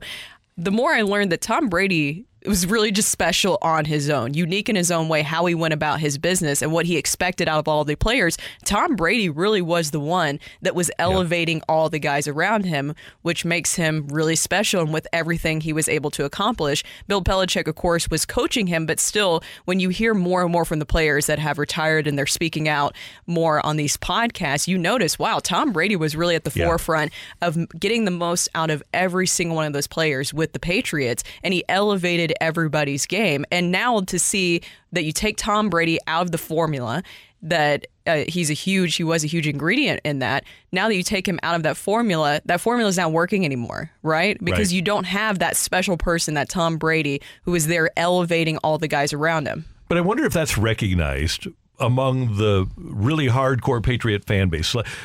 I wonder if they're still in that situation where they're saying, okay, let's be careful of what we wish for, because the next guy we get isn't going to be as good as Belichick. Well, the problem is the next guy they got isn't as good as Brady, as you say. And Belichick was almost not a bystander, but he was a product of Tom Brady's greatness. And yes, they built some good defenses over the years there, and he had some really good defensive coaches. He had Eric Mangini, he had Romeo Crennel, he had multiple good offensive or defensive minds, and he's a pretty good defensive mind, although you could argue that a lot of his defensive prowess and the reason that he got head coaching jobs was a product of Lawrence Taylor.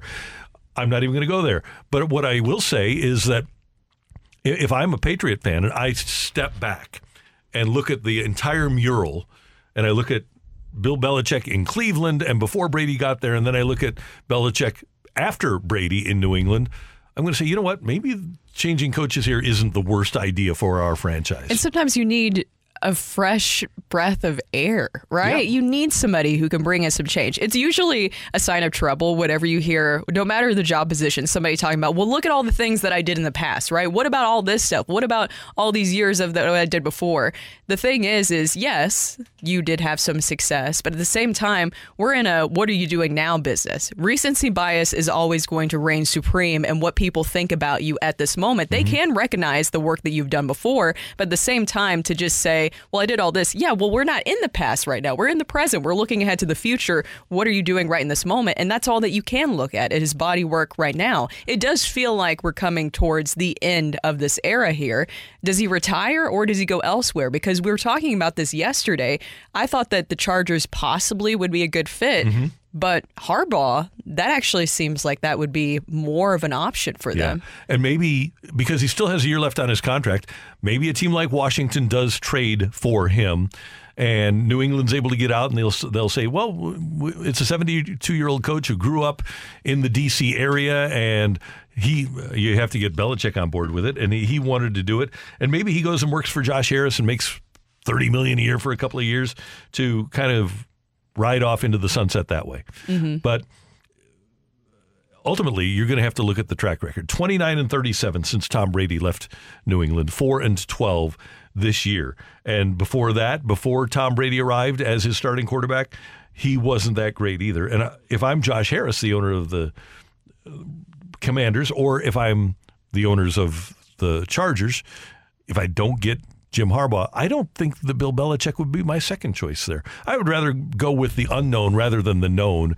which is a very low winning percentage. I think his record now is something like, here, I have it here on my computer. I can give it to you right now. But it's not good. His record without Tom Brady, here we go, is overall 83-101. 83-101. So is that the winning percentage I want? No. If I'm getting a Tom Brady in my prime, yes, I want it. But I don't want him coaching Sam Howell because I'm going to go 4-13. Yeah, or maybe somehow the past will work again, right? Yep. Ultimately, Brooke, Father Time is undefeated. Yes, sadly, that is very, very true here. It's just very interesting to see things fall apart in this way for the Patriots. Yeah. After being dominant for so long, I can't say that I exactly hate it. Sorry, what? Oh, me either. I love it. What did you say? You're like, it's really weird to see the Patriots fall apart like this. Weird. And then do you like the follow-up, though? Yeah, the follow-up was good, but weird is, unfortunate, it would not be the words I'd be categorizing with how I'm feeling about Bill Belichick and the Patriots right now. But then it's nice, because it was a stretch that was a little bit too long. Yeah. There you go. Ultimately. Now, and some little scandals in between there. Just some little scandals. Yeah, Do you put, because we had somebody text this in, do you put Tom Brady also, do you look at his career and legacy as a cheater as well, if we're talking about Bill Belichick being a cheater? The thing with Brady was, yes, you have to, even though he was carrying out his coach's orders, right? You have to do what the coach says, especially when you have a guy like Belichick. And did it work for them? Well, Tom Brady was looking over to the sidelines during Super Bowl 36, looking at Lovie Smith as the Rams sent in defensive signals. And everybody, whether it's the Eagles, who legitimately lost to the Patriots, or the Panthers, they thought that the Panthers were, or the Patriots were cheating in their Super Bowl. So, yes, I do look at those as tainted victories.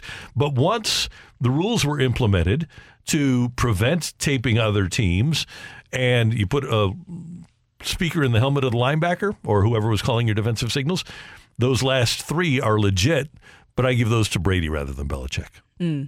Now, as Belichick left his WEEI hit this week, here's the way it unfolded.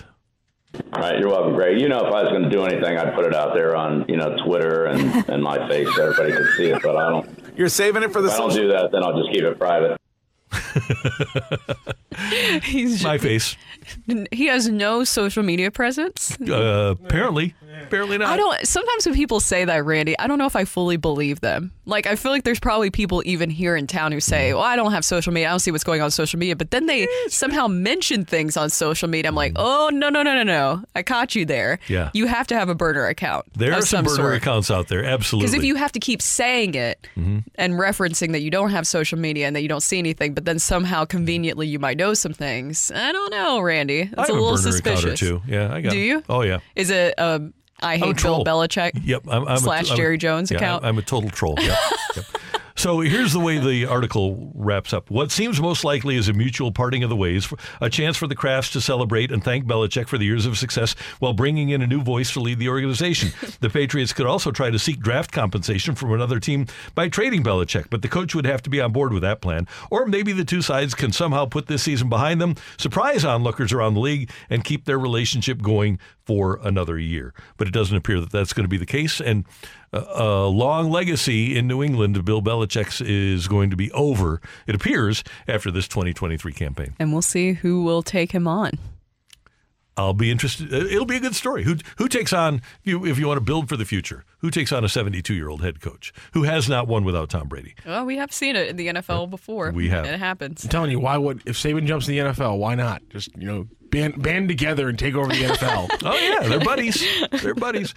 Coming up, we've got our Rush Hour Reset on 101 ESPN. Your back to the Opening Drive podcast on 101 ESPN. Presented by Dobbs Tire and Auto Centers. The biggest sports stories of the day on the Opening Drive with a Rush Hour Reset.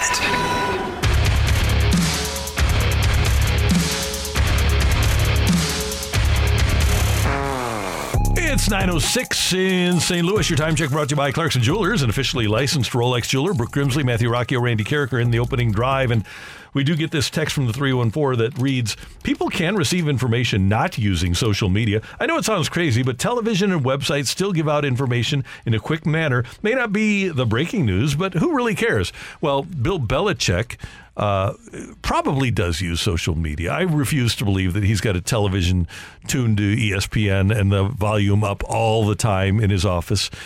And he may have a copy of the Boston Globe or the Boston Herald put on his desk every morning, right? But I don't see Billy as a guy who is going to turn down any chance to get information ASAP. I feel like that's hard for anybody to do, right? Mm-hmm. But especially when you're in that position, you're telling me you don't have a little burner account that you don't go check out to see what the reporters might be saying? Or you might just have a staff member that keeps track of social media. So even though you aren't reading social media, you've got somebody that is right next to your office that comes in and says, hey, Bill, this is you don't think Bill Belichick knows what his players are doing on social media every day? 100%. I almost feel like you have to have staff members that are monitoring players' social media all the time, right? Yeah.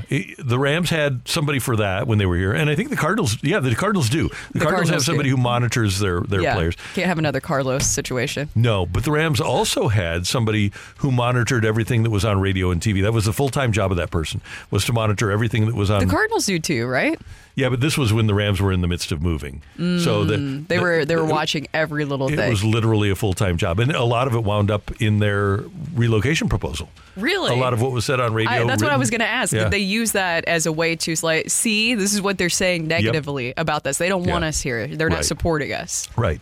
Now, there are a lot of reasons to not support the National Football League, and one of them is poor officiating that is causing a change in the outcome of games. And this happened with Brad Allen's crew in the first week of December when the Chiefs were at Green Bay and there was a heinous pass interference play that wasn't called by Allen's crew. It would have gone against the Packers and would have set the Chiefs up for perhaps a game-winning touchdown. DeMarcus Robinson was the receiver. He wasn't able to make a play. And then on Saturday night, the game at Dallas, clearly you had number 68 checking into the game as a receiver, as an eligible receiver for Detroit. And the referee, Brad Allen, there was a miscommunication. And he went and told Dallas it was number 70 that was eligible. And Brooke, you brought this to our attention yesterday. The NFL sent out a memo to all 32 teams trying to clarify what is happening in a situation like this.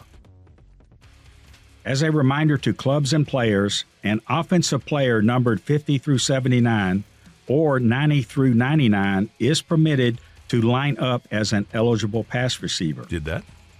To allow the defense an opportunity to match personnel to avoid deception and to ensure fairness, the player must immediately report the change in his eligibility status to the referee. Did that? Who will inform the defensive team and will make an announcement to the stadium before that play. It is the responsibility of the player to be sure that change in status is clearly communicated to the referee by both a physical signal with his hands up and down in front of his chest and to report to the referee his intention to report as an eligible receiver. Now, let's start with this. Did you hear Brad Allen, and maybe ESPN, maybe I just missed it. I don't think he came on the mic and announced the eligible receiver to the crowd. Did he? There was some people that were saying, and I was trying to find the video last night. There were some people who were saying that he did, that there is some broadcast where you could hear him say, but he said number 70. Okay. So he announced to the crowd number 70. And he told that to the Cowboys as well. But the issue here is they didn't solve the problem. All they're telling the teams is, okay, here's the rule. Mm-hmm. But it seems to me, based on what the Lions have said, Goff, Skipper, Campbell, everybody, what the Lions have said, they did adhere to the rule. So why do we need to reinforce what the rule is? If anything, that video was more confusing to me because they didn't address anything about number 68 Decker, who's in that video. Taylor Decker in that video. I still believe that the players did everything they were supposed to do. Even if you go back and look at the full video, Jared Goff, you could see him tell Decker to go report, and then he goes over number 68, and you can see him kind of gesturing at his jersey at Allen, and Allen doesn't look down at his jersey, though. Instead, he looks kind of almost off, and then you see number 70 Skipper kind of trot into things, and it's like Skipper, the entire game was reporting multiple times, but this was all tactical. This was something that even Campbell explained to them prior to the game. It was all tactical. It's part of the gamemanship. Yep. And I still feel like even with that explanation, by the way, that was Walt Anderson who was narrating that, I still believe after that it didn't address really the problem at hand there. And I wonder if at some point the league calls Detroit and says, hey, we screwed up. Because they did. We know it. But after they send out this video, Randy, to all 32 teams, they're kind of saying, we're not changing anything. We're not changing the rules. We're not changing or even denouncing that anything was wrong.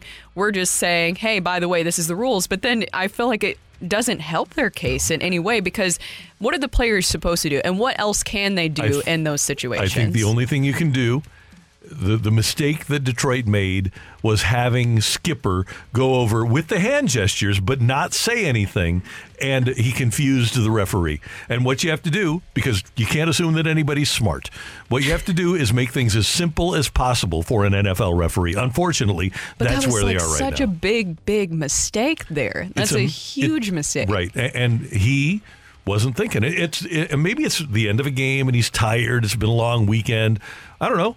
I think even he got confused by what the Lions were trying to accomplish there. There's no doubt about it. And but here's the worst part of it is that he knew it was coming because Campbell told him before the game. Dan Campbell told him. That's what I'm saying is what else can you do at this point? Do you think there is anything that the NFL can learn from this outside of obviously they're not going to admit fault based off them sending off this video to all 32 teams? If you could change the rule possibly, is there something that could help that wouldn't put us in this situation again?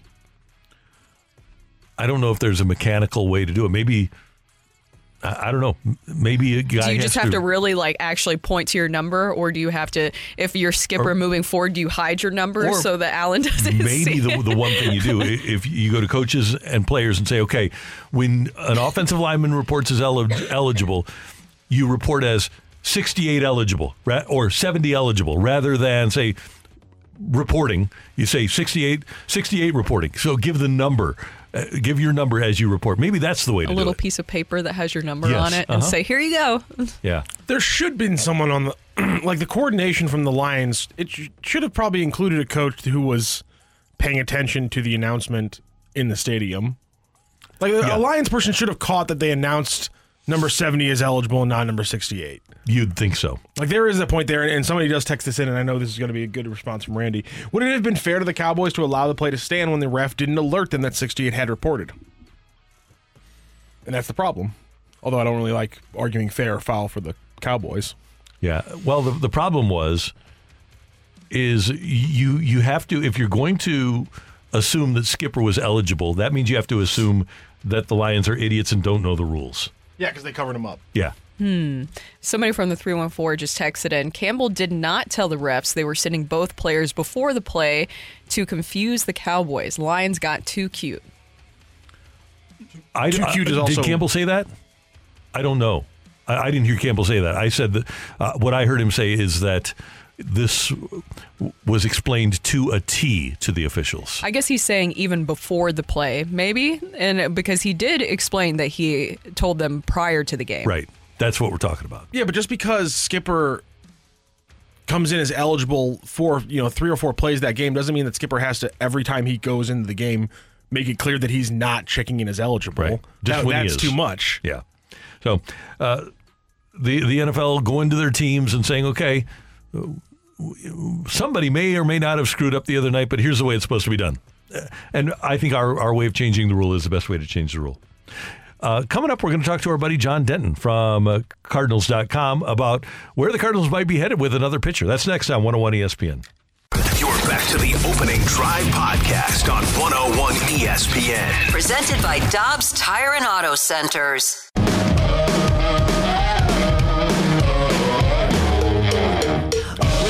Grimsley, I'm Randy Carricker. It's the opening drive on 101 ESPN, and our guy John Denton from MLB.com has been working hard this offseason as the Cardinals have signed 3 starting pitchers, made a couple of deals for other pitchers in trading Tyler O'Neill to the Red Sox to get a couple, making a deal with Seattle as well to enhance the bullpen. And John Denton joins us now here on 101 ESPN. Has a great piece up at Cardinals.com in which he went to visit Sonny Gray. John, good morning. How you doing? I'm doing great, Randy. Thanks for having me. Hey, we're thrilled to have you with us. What did you learn about Sonny Gray with your visit with him that you didn't know before? You know, Randy, I had heard that he was a workout maven. I'd heard that he was all business, and then you go see it in person. Man, it was something else. Like, he is a guy dialed in. You would have thought this was a random Monday in Franklin, Tennessee, in a gym, and you would have thought it was Game 1 against the Dodgers at Chavez Ravine. I mean, he was dialed in. He works hard. He's not in there to mess around. He talks about how he's going to be a leader for this staff. He's going to push the staff. He's going to make the staff uncomfortable, and, he's willing to say the things that need to get the best out of his teammates, and, he backs it up with his work ethic. So it was really impressive to see, and it's good to learn about the guy. I was kind of thinking about it. He's more Chris Carpenter than he is Adam Wainwright when it comes to personality, mentality. He's not going to be a guy who's going to smile or wink at a guy in the batter's box. Like, he's coming after you. He's coming after you to take your head off. Cardinal fans know that that's the way Chris Carpenter was. Waino was dialed in when he was on the mound, no doubt about it. But, Sonny Gray is all business. And outside of that, when you're talking about his personality and the workouts, the things that you were able to observe, what else were you able to pick up about Sonny Gray going into this season? Brooke, he said the reason I was better this past season is because of the way I work in the off season. Like, the reason he's gotten better in his 30s, the reason that his velocity is better than it was in his 20s is because of the way he works. And, Brooke, you know Middle Tennessee well. There's like 15, 20 guys in there. Like, he's the leader of the bunch. Like, he has guys following him around. He puts together a group. They work out together at Vanderbilt in the off season. James Nail, Cardinal relief pitcher, a guy from Southern Missouri.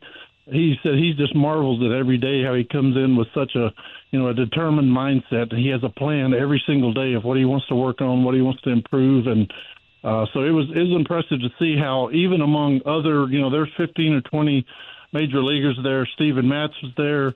That he's the leader of the bunch. He's kind of, guys are coming up to him like, what do you want to do today? Because Sonny comes in with a plan.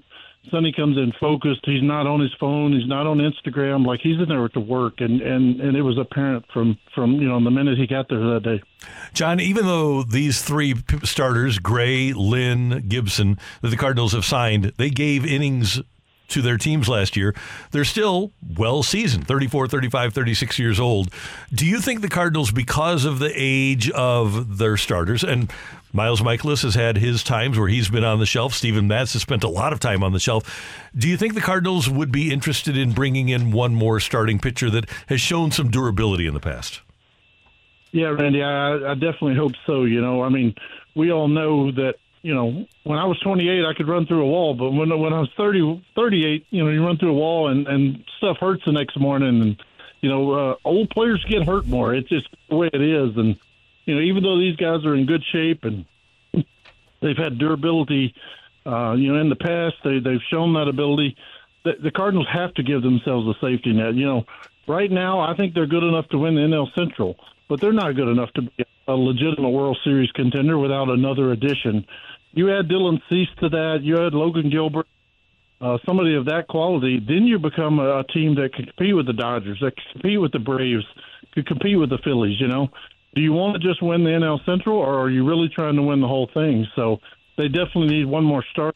I'm a legitimate World Series contender. What do you think about possibly a reunion with Jordan Montgomery? I would like that very much. I think the Cardinals would like that very much. They want to get him at their price. Jordan really enjoyed his time here. His wife is a dermatologist. She opened a practice here. He was kind of skeptical when he got here, but I think he really enjoyed his time here. I think he would welcome a return. We all know his agent is Scott Boras. Scott Boras is not going to take $1 less than he can get.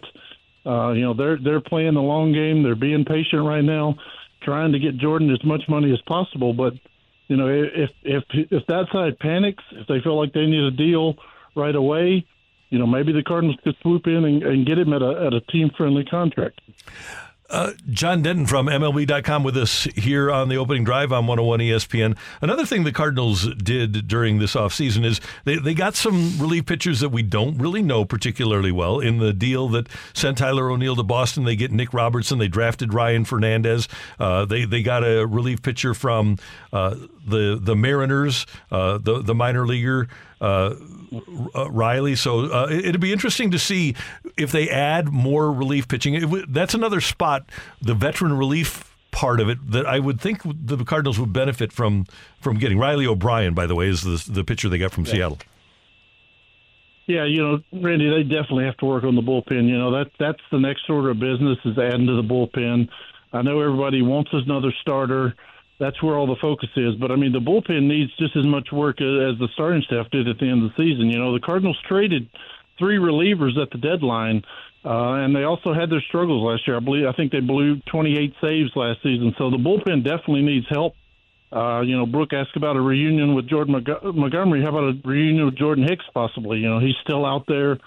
The Cardinals are craving swing and miss. They want hard-throwing guys who don't walk batters and miss bats. If you look at the common thread with the 3 guys that they have acquired, they all throw 97, 98, 99 miles an hour in there. They're hard-throwing guys who miss bats, and that's what the Cardinals are looking for. And, nobody in the league throws harder than Jordan Hicks, so I could totally see him returning if they could agree to the deal. They almost signed him to an extension late in July.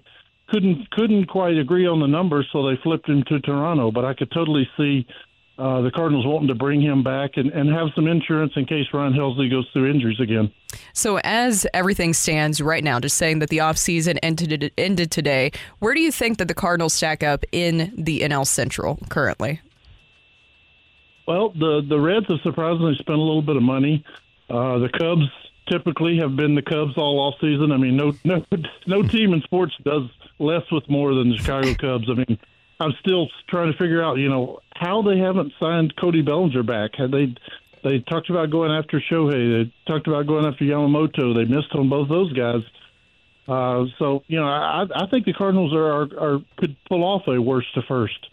The Reds are coming. The Reds are loaded with young talent. The Pirates are loaded with young talent. I think Milwaukee's going to take a huge step back this year. I think the division is there for the Cardinals to take. I think they're gonna pull off that worst to first. They're at least going to win the division. I think they have the players better than Cincinnati to win this division.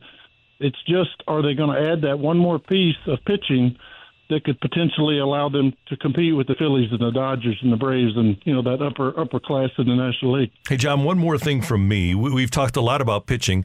We tend to kind of gloss over the fact that the Cardinals were 19th in baseball in runs and 10th in the National League in runs scored. And I know they had issues last year with injuries. But is this lineup good enough to improve on that? Yeah, Randy, that's something I've been thinking about the last week or so.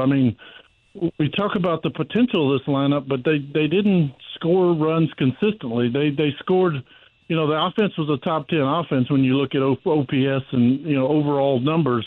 But seemed like there were nights when they hit, score 6 runs or no runs. They've got to find that consistency. They got to find a way to hit better in situations. They got to find better ways to create offense and, get things going. They have a good lineup, but there were a lot of guys who kind of had down years, guys who had mediocre years.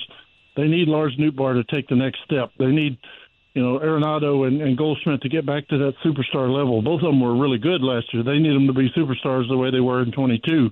They could use another left-handed bat. That's something they're always looking for because they tend to be a right-handed heavy team. Getting Brendan Donovan back, keeping Nootbaar healthy, keeping Gorman healthy for a full season, that'll help them from the left side. But if there was a left-handed bat out there available, I'm sure they would jump all over it and try to sign that as well. When I was texting with you yesterday, John, you mentioned that you were driving from Orlando to St. Louis. How much did you enjoy that Tennessee-Iowa beatdown by the Vols? Well, at least Iowa's quarterback finally threw a touchdown pass. The problem was he threw it to Tennessee's defensive end. So, well, congratulations to your Vols. That was they did the SEC proud there. Yeah. I talked to some Iowa fans, and I was like, you guys drove all this way to watch that offense? I mean, Tennessee played well. Gosh, Iowa, they play like it's 1978 instead of, 2020. They're trying to run the ball and play defense. You can't win football games anymore like that. So Tennessee played well. I'm so excited about Nico's future with the Vols. But, man, the shocking thing was just how bad Iowa was offensively. No doubt. Hey, John Denton, I want to get one more thing in here because the Baseball Writers Dinner is coming up in a couple of weeks at the MAC, and the 2004 team is going to be honored. Adam Wainwright will be there. We mentioned 2004 with Tony La Russa and so many members of that team. Jordan Walker and Mason Wynn are going to be on hand for a VIP event, and it's really going to be a cool Baseball Writers Dinner. Yeah, Randy, thanks for bringing that up. That's that's one of the premier events in St. Louis. I mean, if you're a baseball fan, you don't want to miss this night. There's still VIP tickets available. You can come and listen to an extended Q&A with, basically the young heartbeat of the Cardinals, Jordan Walker, Mason Wynn. Mason Wynn has more charisma than I could even explain to you. He has more charisma than Brooke does. Oh, no. I try, but I don't know. Mason Wynn has a really, really big personality. You're right. Jordan Walker's 6'6", and Mason's the bigger personality. And come listen to Jordan Walker because he'll tell you about his story. And like you said, Tony La Russa is going to receive the Red Shandies Award. Adam Wainwright's going to receive an award. Many of the top Cardinals are going to be there. So if you're looking for that, January thing to shake you out of the cold weather doldrums, come see us at the MAC on the 14th. Should be a great event. And you can get tickets. Just Google St. Louis BBWAA, St. Louis BBWAA, and that'll take you to the spot where you can purchase tickets. John Denton, thanks so much for the time. We do appreciate it, and we'll talk to you soon. Appreciate it, guys. Thanks for having me. Take care. That's John Denton, who covers the Cardinals for MLB.com, with us on 101 ESPN. Coming up, Jamie Rivers changed my mind, at least, about what the Blues should do on the power play. I've had my idea for weeks, and he just shot it all down. He actually just fully dismantled that, Randy. He sure did. We'll tell you how he did it next on 101 ESPN. You're back to the Opening Drive podcast on 101 ESPN. Presented by Dobbs Tire and Auto Centers.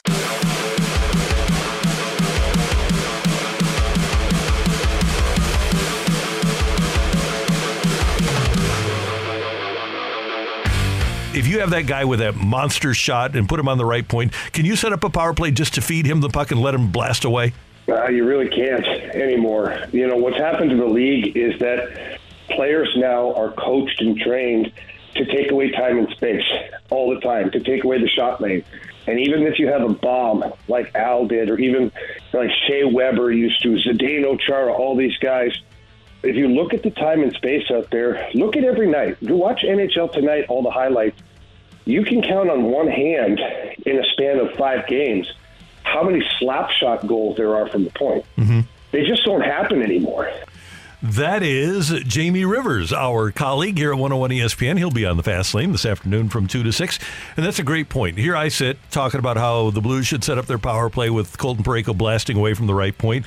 But as Jamie mentioned, you can't do what you used to do with Al MacInnis because teams have found a way to effectively defend the slap shot from the point. And we saw back in the day, last year, Ovechkin do it with the one-timer. We're not talking about a one-timer here. There's just not enough time these days to set up and fire a slap shot and break an ankle or get it into the net. Jamie just coming in with all of his logic and just ruining our grand plan here. Facts, damn facts. I hate them. But is there still a way to just incorporate it maybe a wee bit? Well, you would think that... Just to get a little creative. To see Colton Parayko on the power play? Yeah, because he also didn't deny that he didn't think that was a bad idea. No, and have him walk the blue line and let him use his skating ability and his ice vision to see if he can set somebody up. It doesn't have to be a slap shot. And Colton, if he just flips it towards the net, will be able to get some things going. And he does have goals this year. It's not like he's incapable of scoring. 5 seconds a game is his average on the power play this year, which is, he was at nearly 2 minutes in his rookie year. It was something like 146. We looked it up earlier. And now he is at 5 seconds a game on the power play. To me, he's got to be one of your 10 best power play skaters.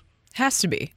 Because he is one of your best skaters, and isn't that typically what you want in those situations, right? Is that you want your best skaters in that situation. And at this point, the Blues are still 31st, and they've been consistently in the cellar, essentially, in that when it comes to power play percentage. They are still 31st in the league. So if 31th. They are 31th, excuse me, you are 100% correct there.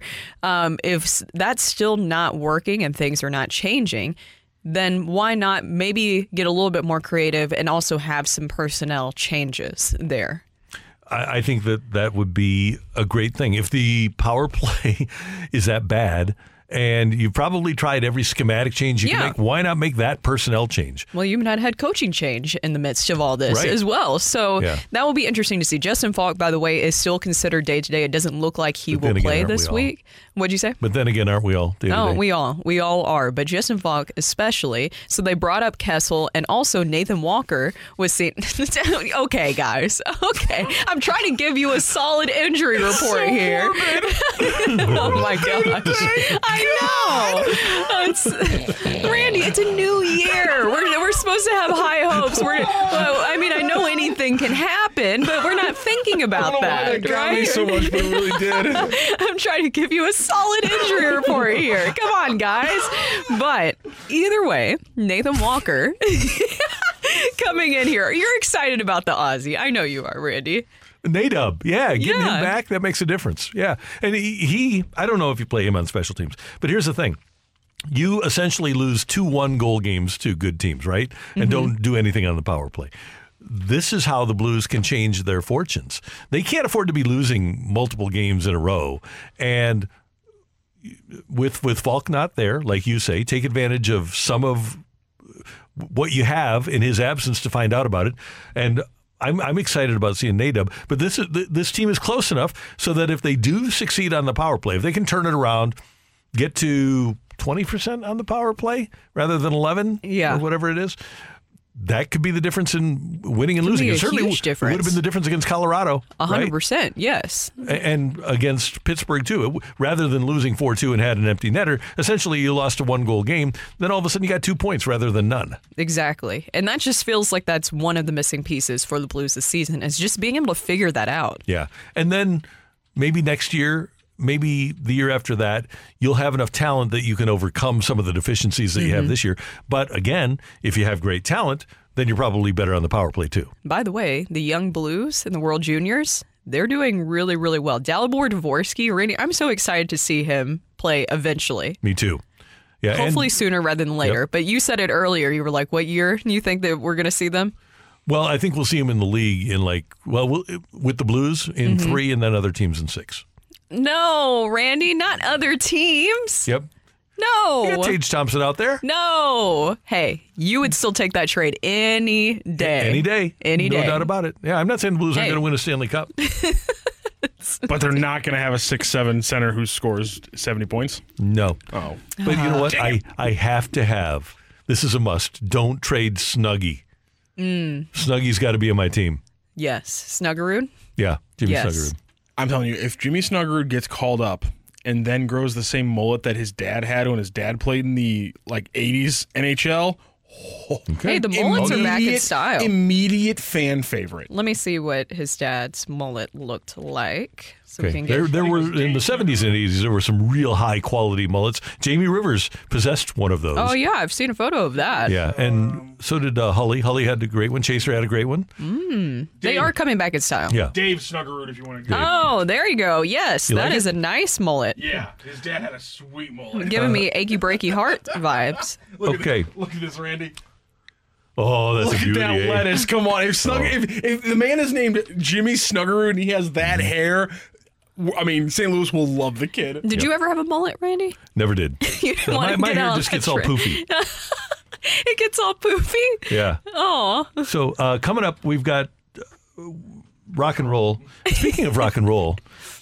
Plus Randy's photos of his poofy hair. Yeah, the Cardinals have called a press conference for tomorrow to announce a major concert at Busch Stadium next summer. Ooh. We are going to predict who's coming in concert. We're going to predict that next on 101 ESPN. You're back to the Opening Drive podcast on 101 ESPN. Presented by Dobbs Tire and Auto Centers.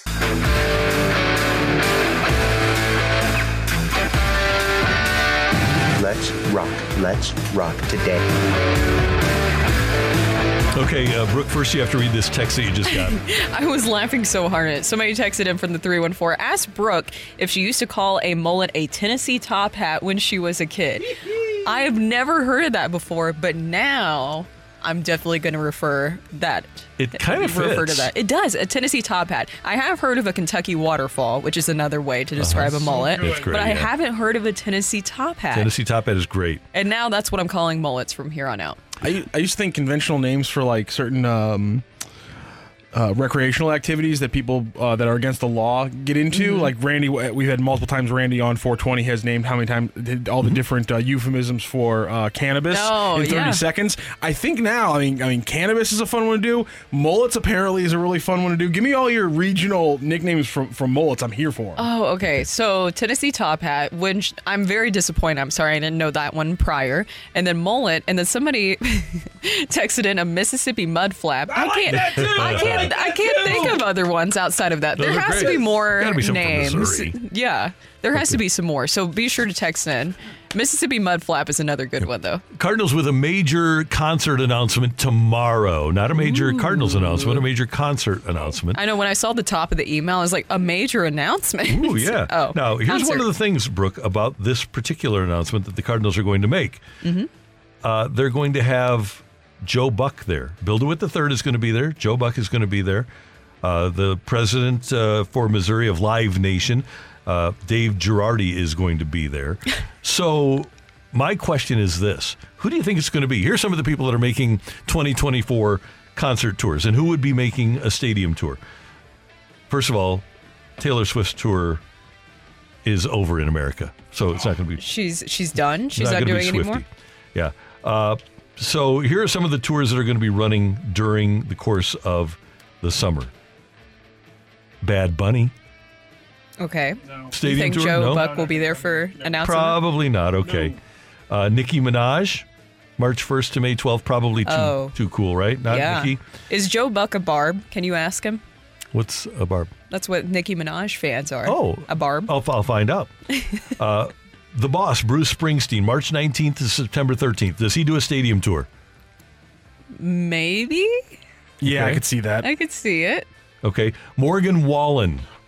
He was there last year, but I don't think that he's going back through St. Louis. Okay. His tour runs April 4th through August 8th.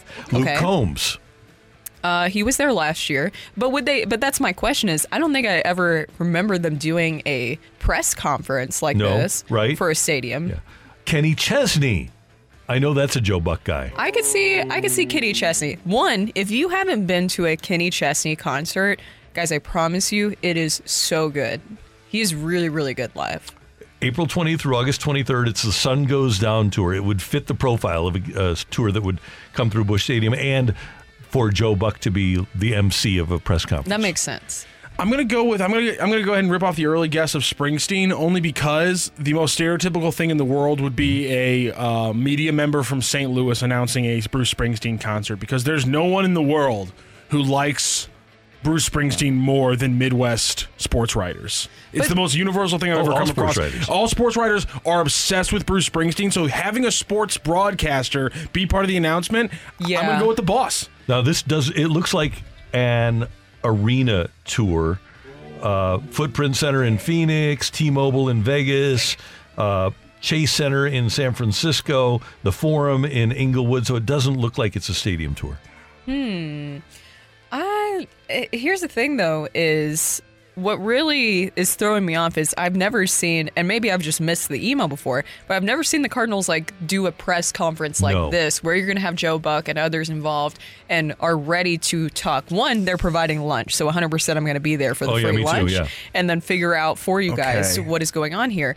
But is this going to be an Adam Wainwright World Tour announcement, guys? Or Waino's World Tour? A special Waino opener on top of one of these country artists we've mentioned, which now I'm starting to think might be the play. That's Waino as an opener on top of a country artist. Just for St. Louis. Yes. Just for St. Louis. I honestly think that might be the play right now. Yeah. You know, a lot of people saying Waino concert, but they wouldn't do this for... First of all, Waino wouldn't do a concert to this level.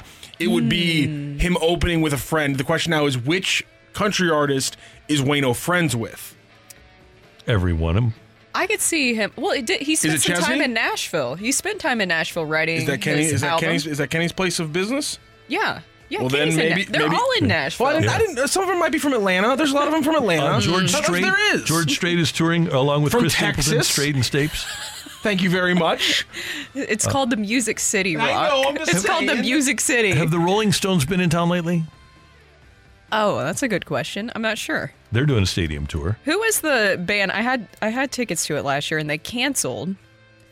That wasn't. Jason Aldean is also on tour this. Oh, great. He's been around. 314, connecting some dots for us. They said this stadium tour is being announced at Lumen Field, Seattle. So I guess we'd have to match up places that maybe if it's already announced that it's going through Seattle, maybe that could be a better idea. Okay. Somebody saying Waino opening for Kenny is a guest now on the text line. Couple of other ones. Sammy Hagar. He could sell out Busch Stadium. Here in St. Louis, he could. Foo Fighters. Green Day. Somebody said he's friends with Luke Bryan talking about Waino, but I really hope it isn't him. What's wrong with Luke Bryan? By the way, Green Day is doing a stadium tour. Apparently, somebody's saying... but they're at Hollywood on August 15th. They're at the Hollywood Casino Amphitheater, so no, it won't be Green Day. Somebody guessed Zach Brown, Kenny Chesney. Apparently, they're going together, and apparently Waino is friends with both of them because he's met Zach Brown band before because they're from Georgia, and he's met Chesney before because he's hung out with him in Nashville, and they're together right now on a tour, so maybe Zach Brown, Kenny Chesney. Somebody texted in from the 573, Guns N' Roses canceled. Yes, they did cancel, Randy, and I was so excited. I was going to go to the concert, and then they... when are they going to reschedule it? Maybe that's what the announcement is tomorrow. I think they might have canceled that one. No, that's what I'm saying. Oh, like they're not doing anything. They aren't doing to make good. No. So Dang it. Okay, so we've kind of nailed it then. It's going to be Kenny Chesney, 11 o'clock tomorrow, the announcement of... Are we going to carry the press conference live? What time is it at? 11? 11. No. They're not going to. Should we ask BK and Ferrari? Opening? I would pay so much money to be wrong, but there's no way that BK and Ferrari are going to open their show with the Cardinals announcing a concert. Okay. So 11 o'clock tomorrow. We'll tweet it. We'll put it out on the on we'll be all over this, especially for the free lunch. You know I'm going to be there. Absolutely. That's why we're in the sports media. A great job today by our producer and audio and video engineer, Matthew Rocchio. Thank you. Pleasure. Brooke, was this fun? Yes. How about that? How about that? Oh, by the way, Danny Mac will join us a week from yesterday. Yes. By the way. We figured out the calendar. Yeah, we've done a lot of calendar math over the last 3 hours. Yeah. Hey guys, I got to be honest. Please don't go back and listen to us at the beginning of the show. We were really struggling with math. Like, it was bad. Math and days. I mean, it was a bad combo. It was terrible. Really Randy, we discovered Randy doesn't actually know how long we're on the air every day.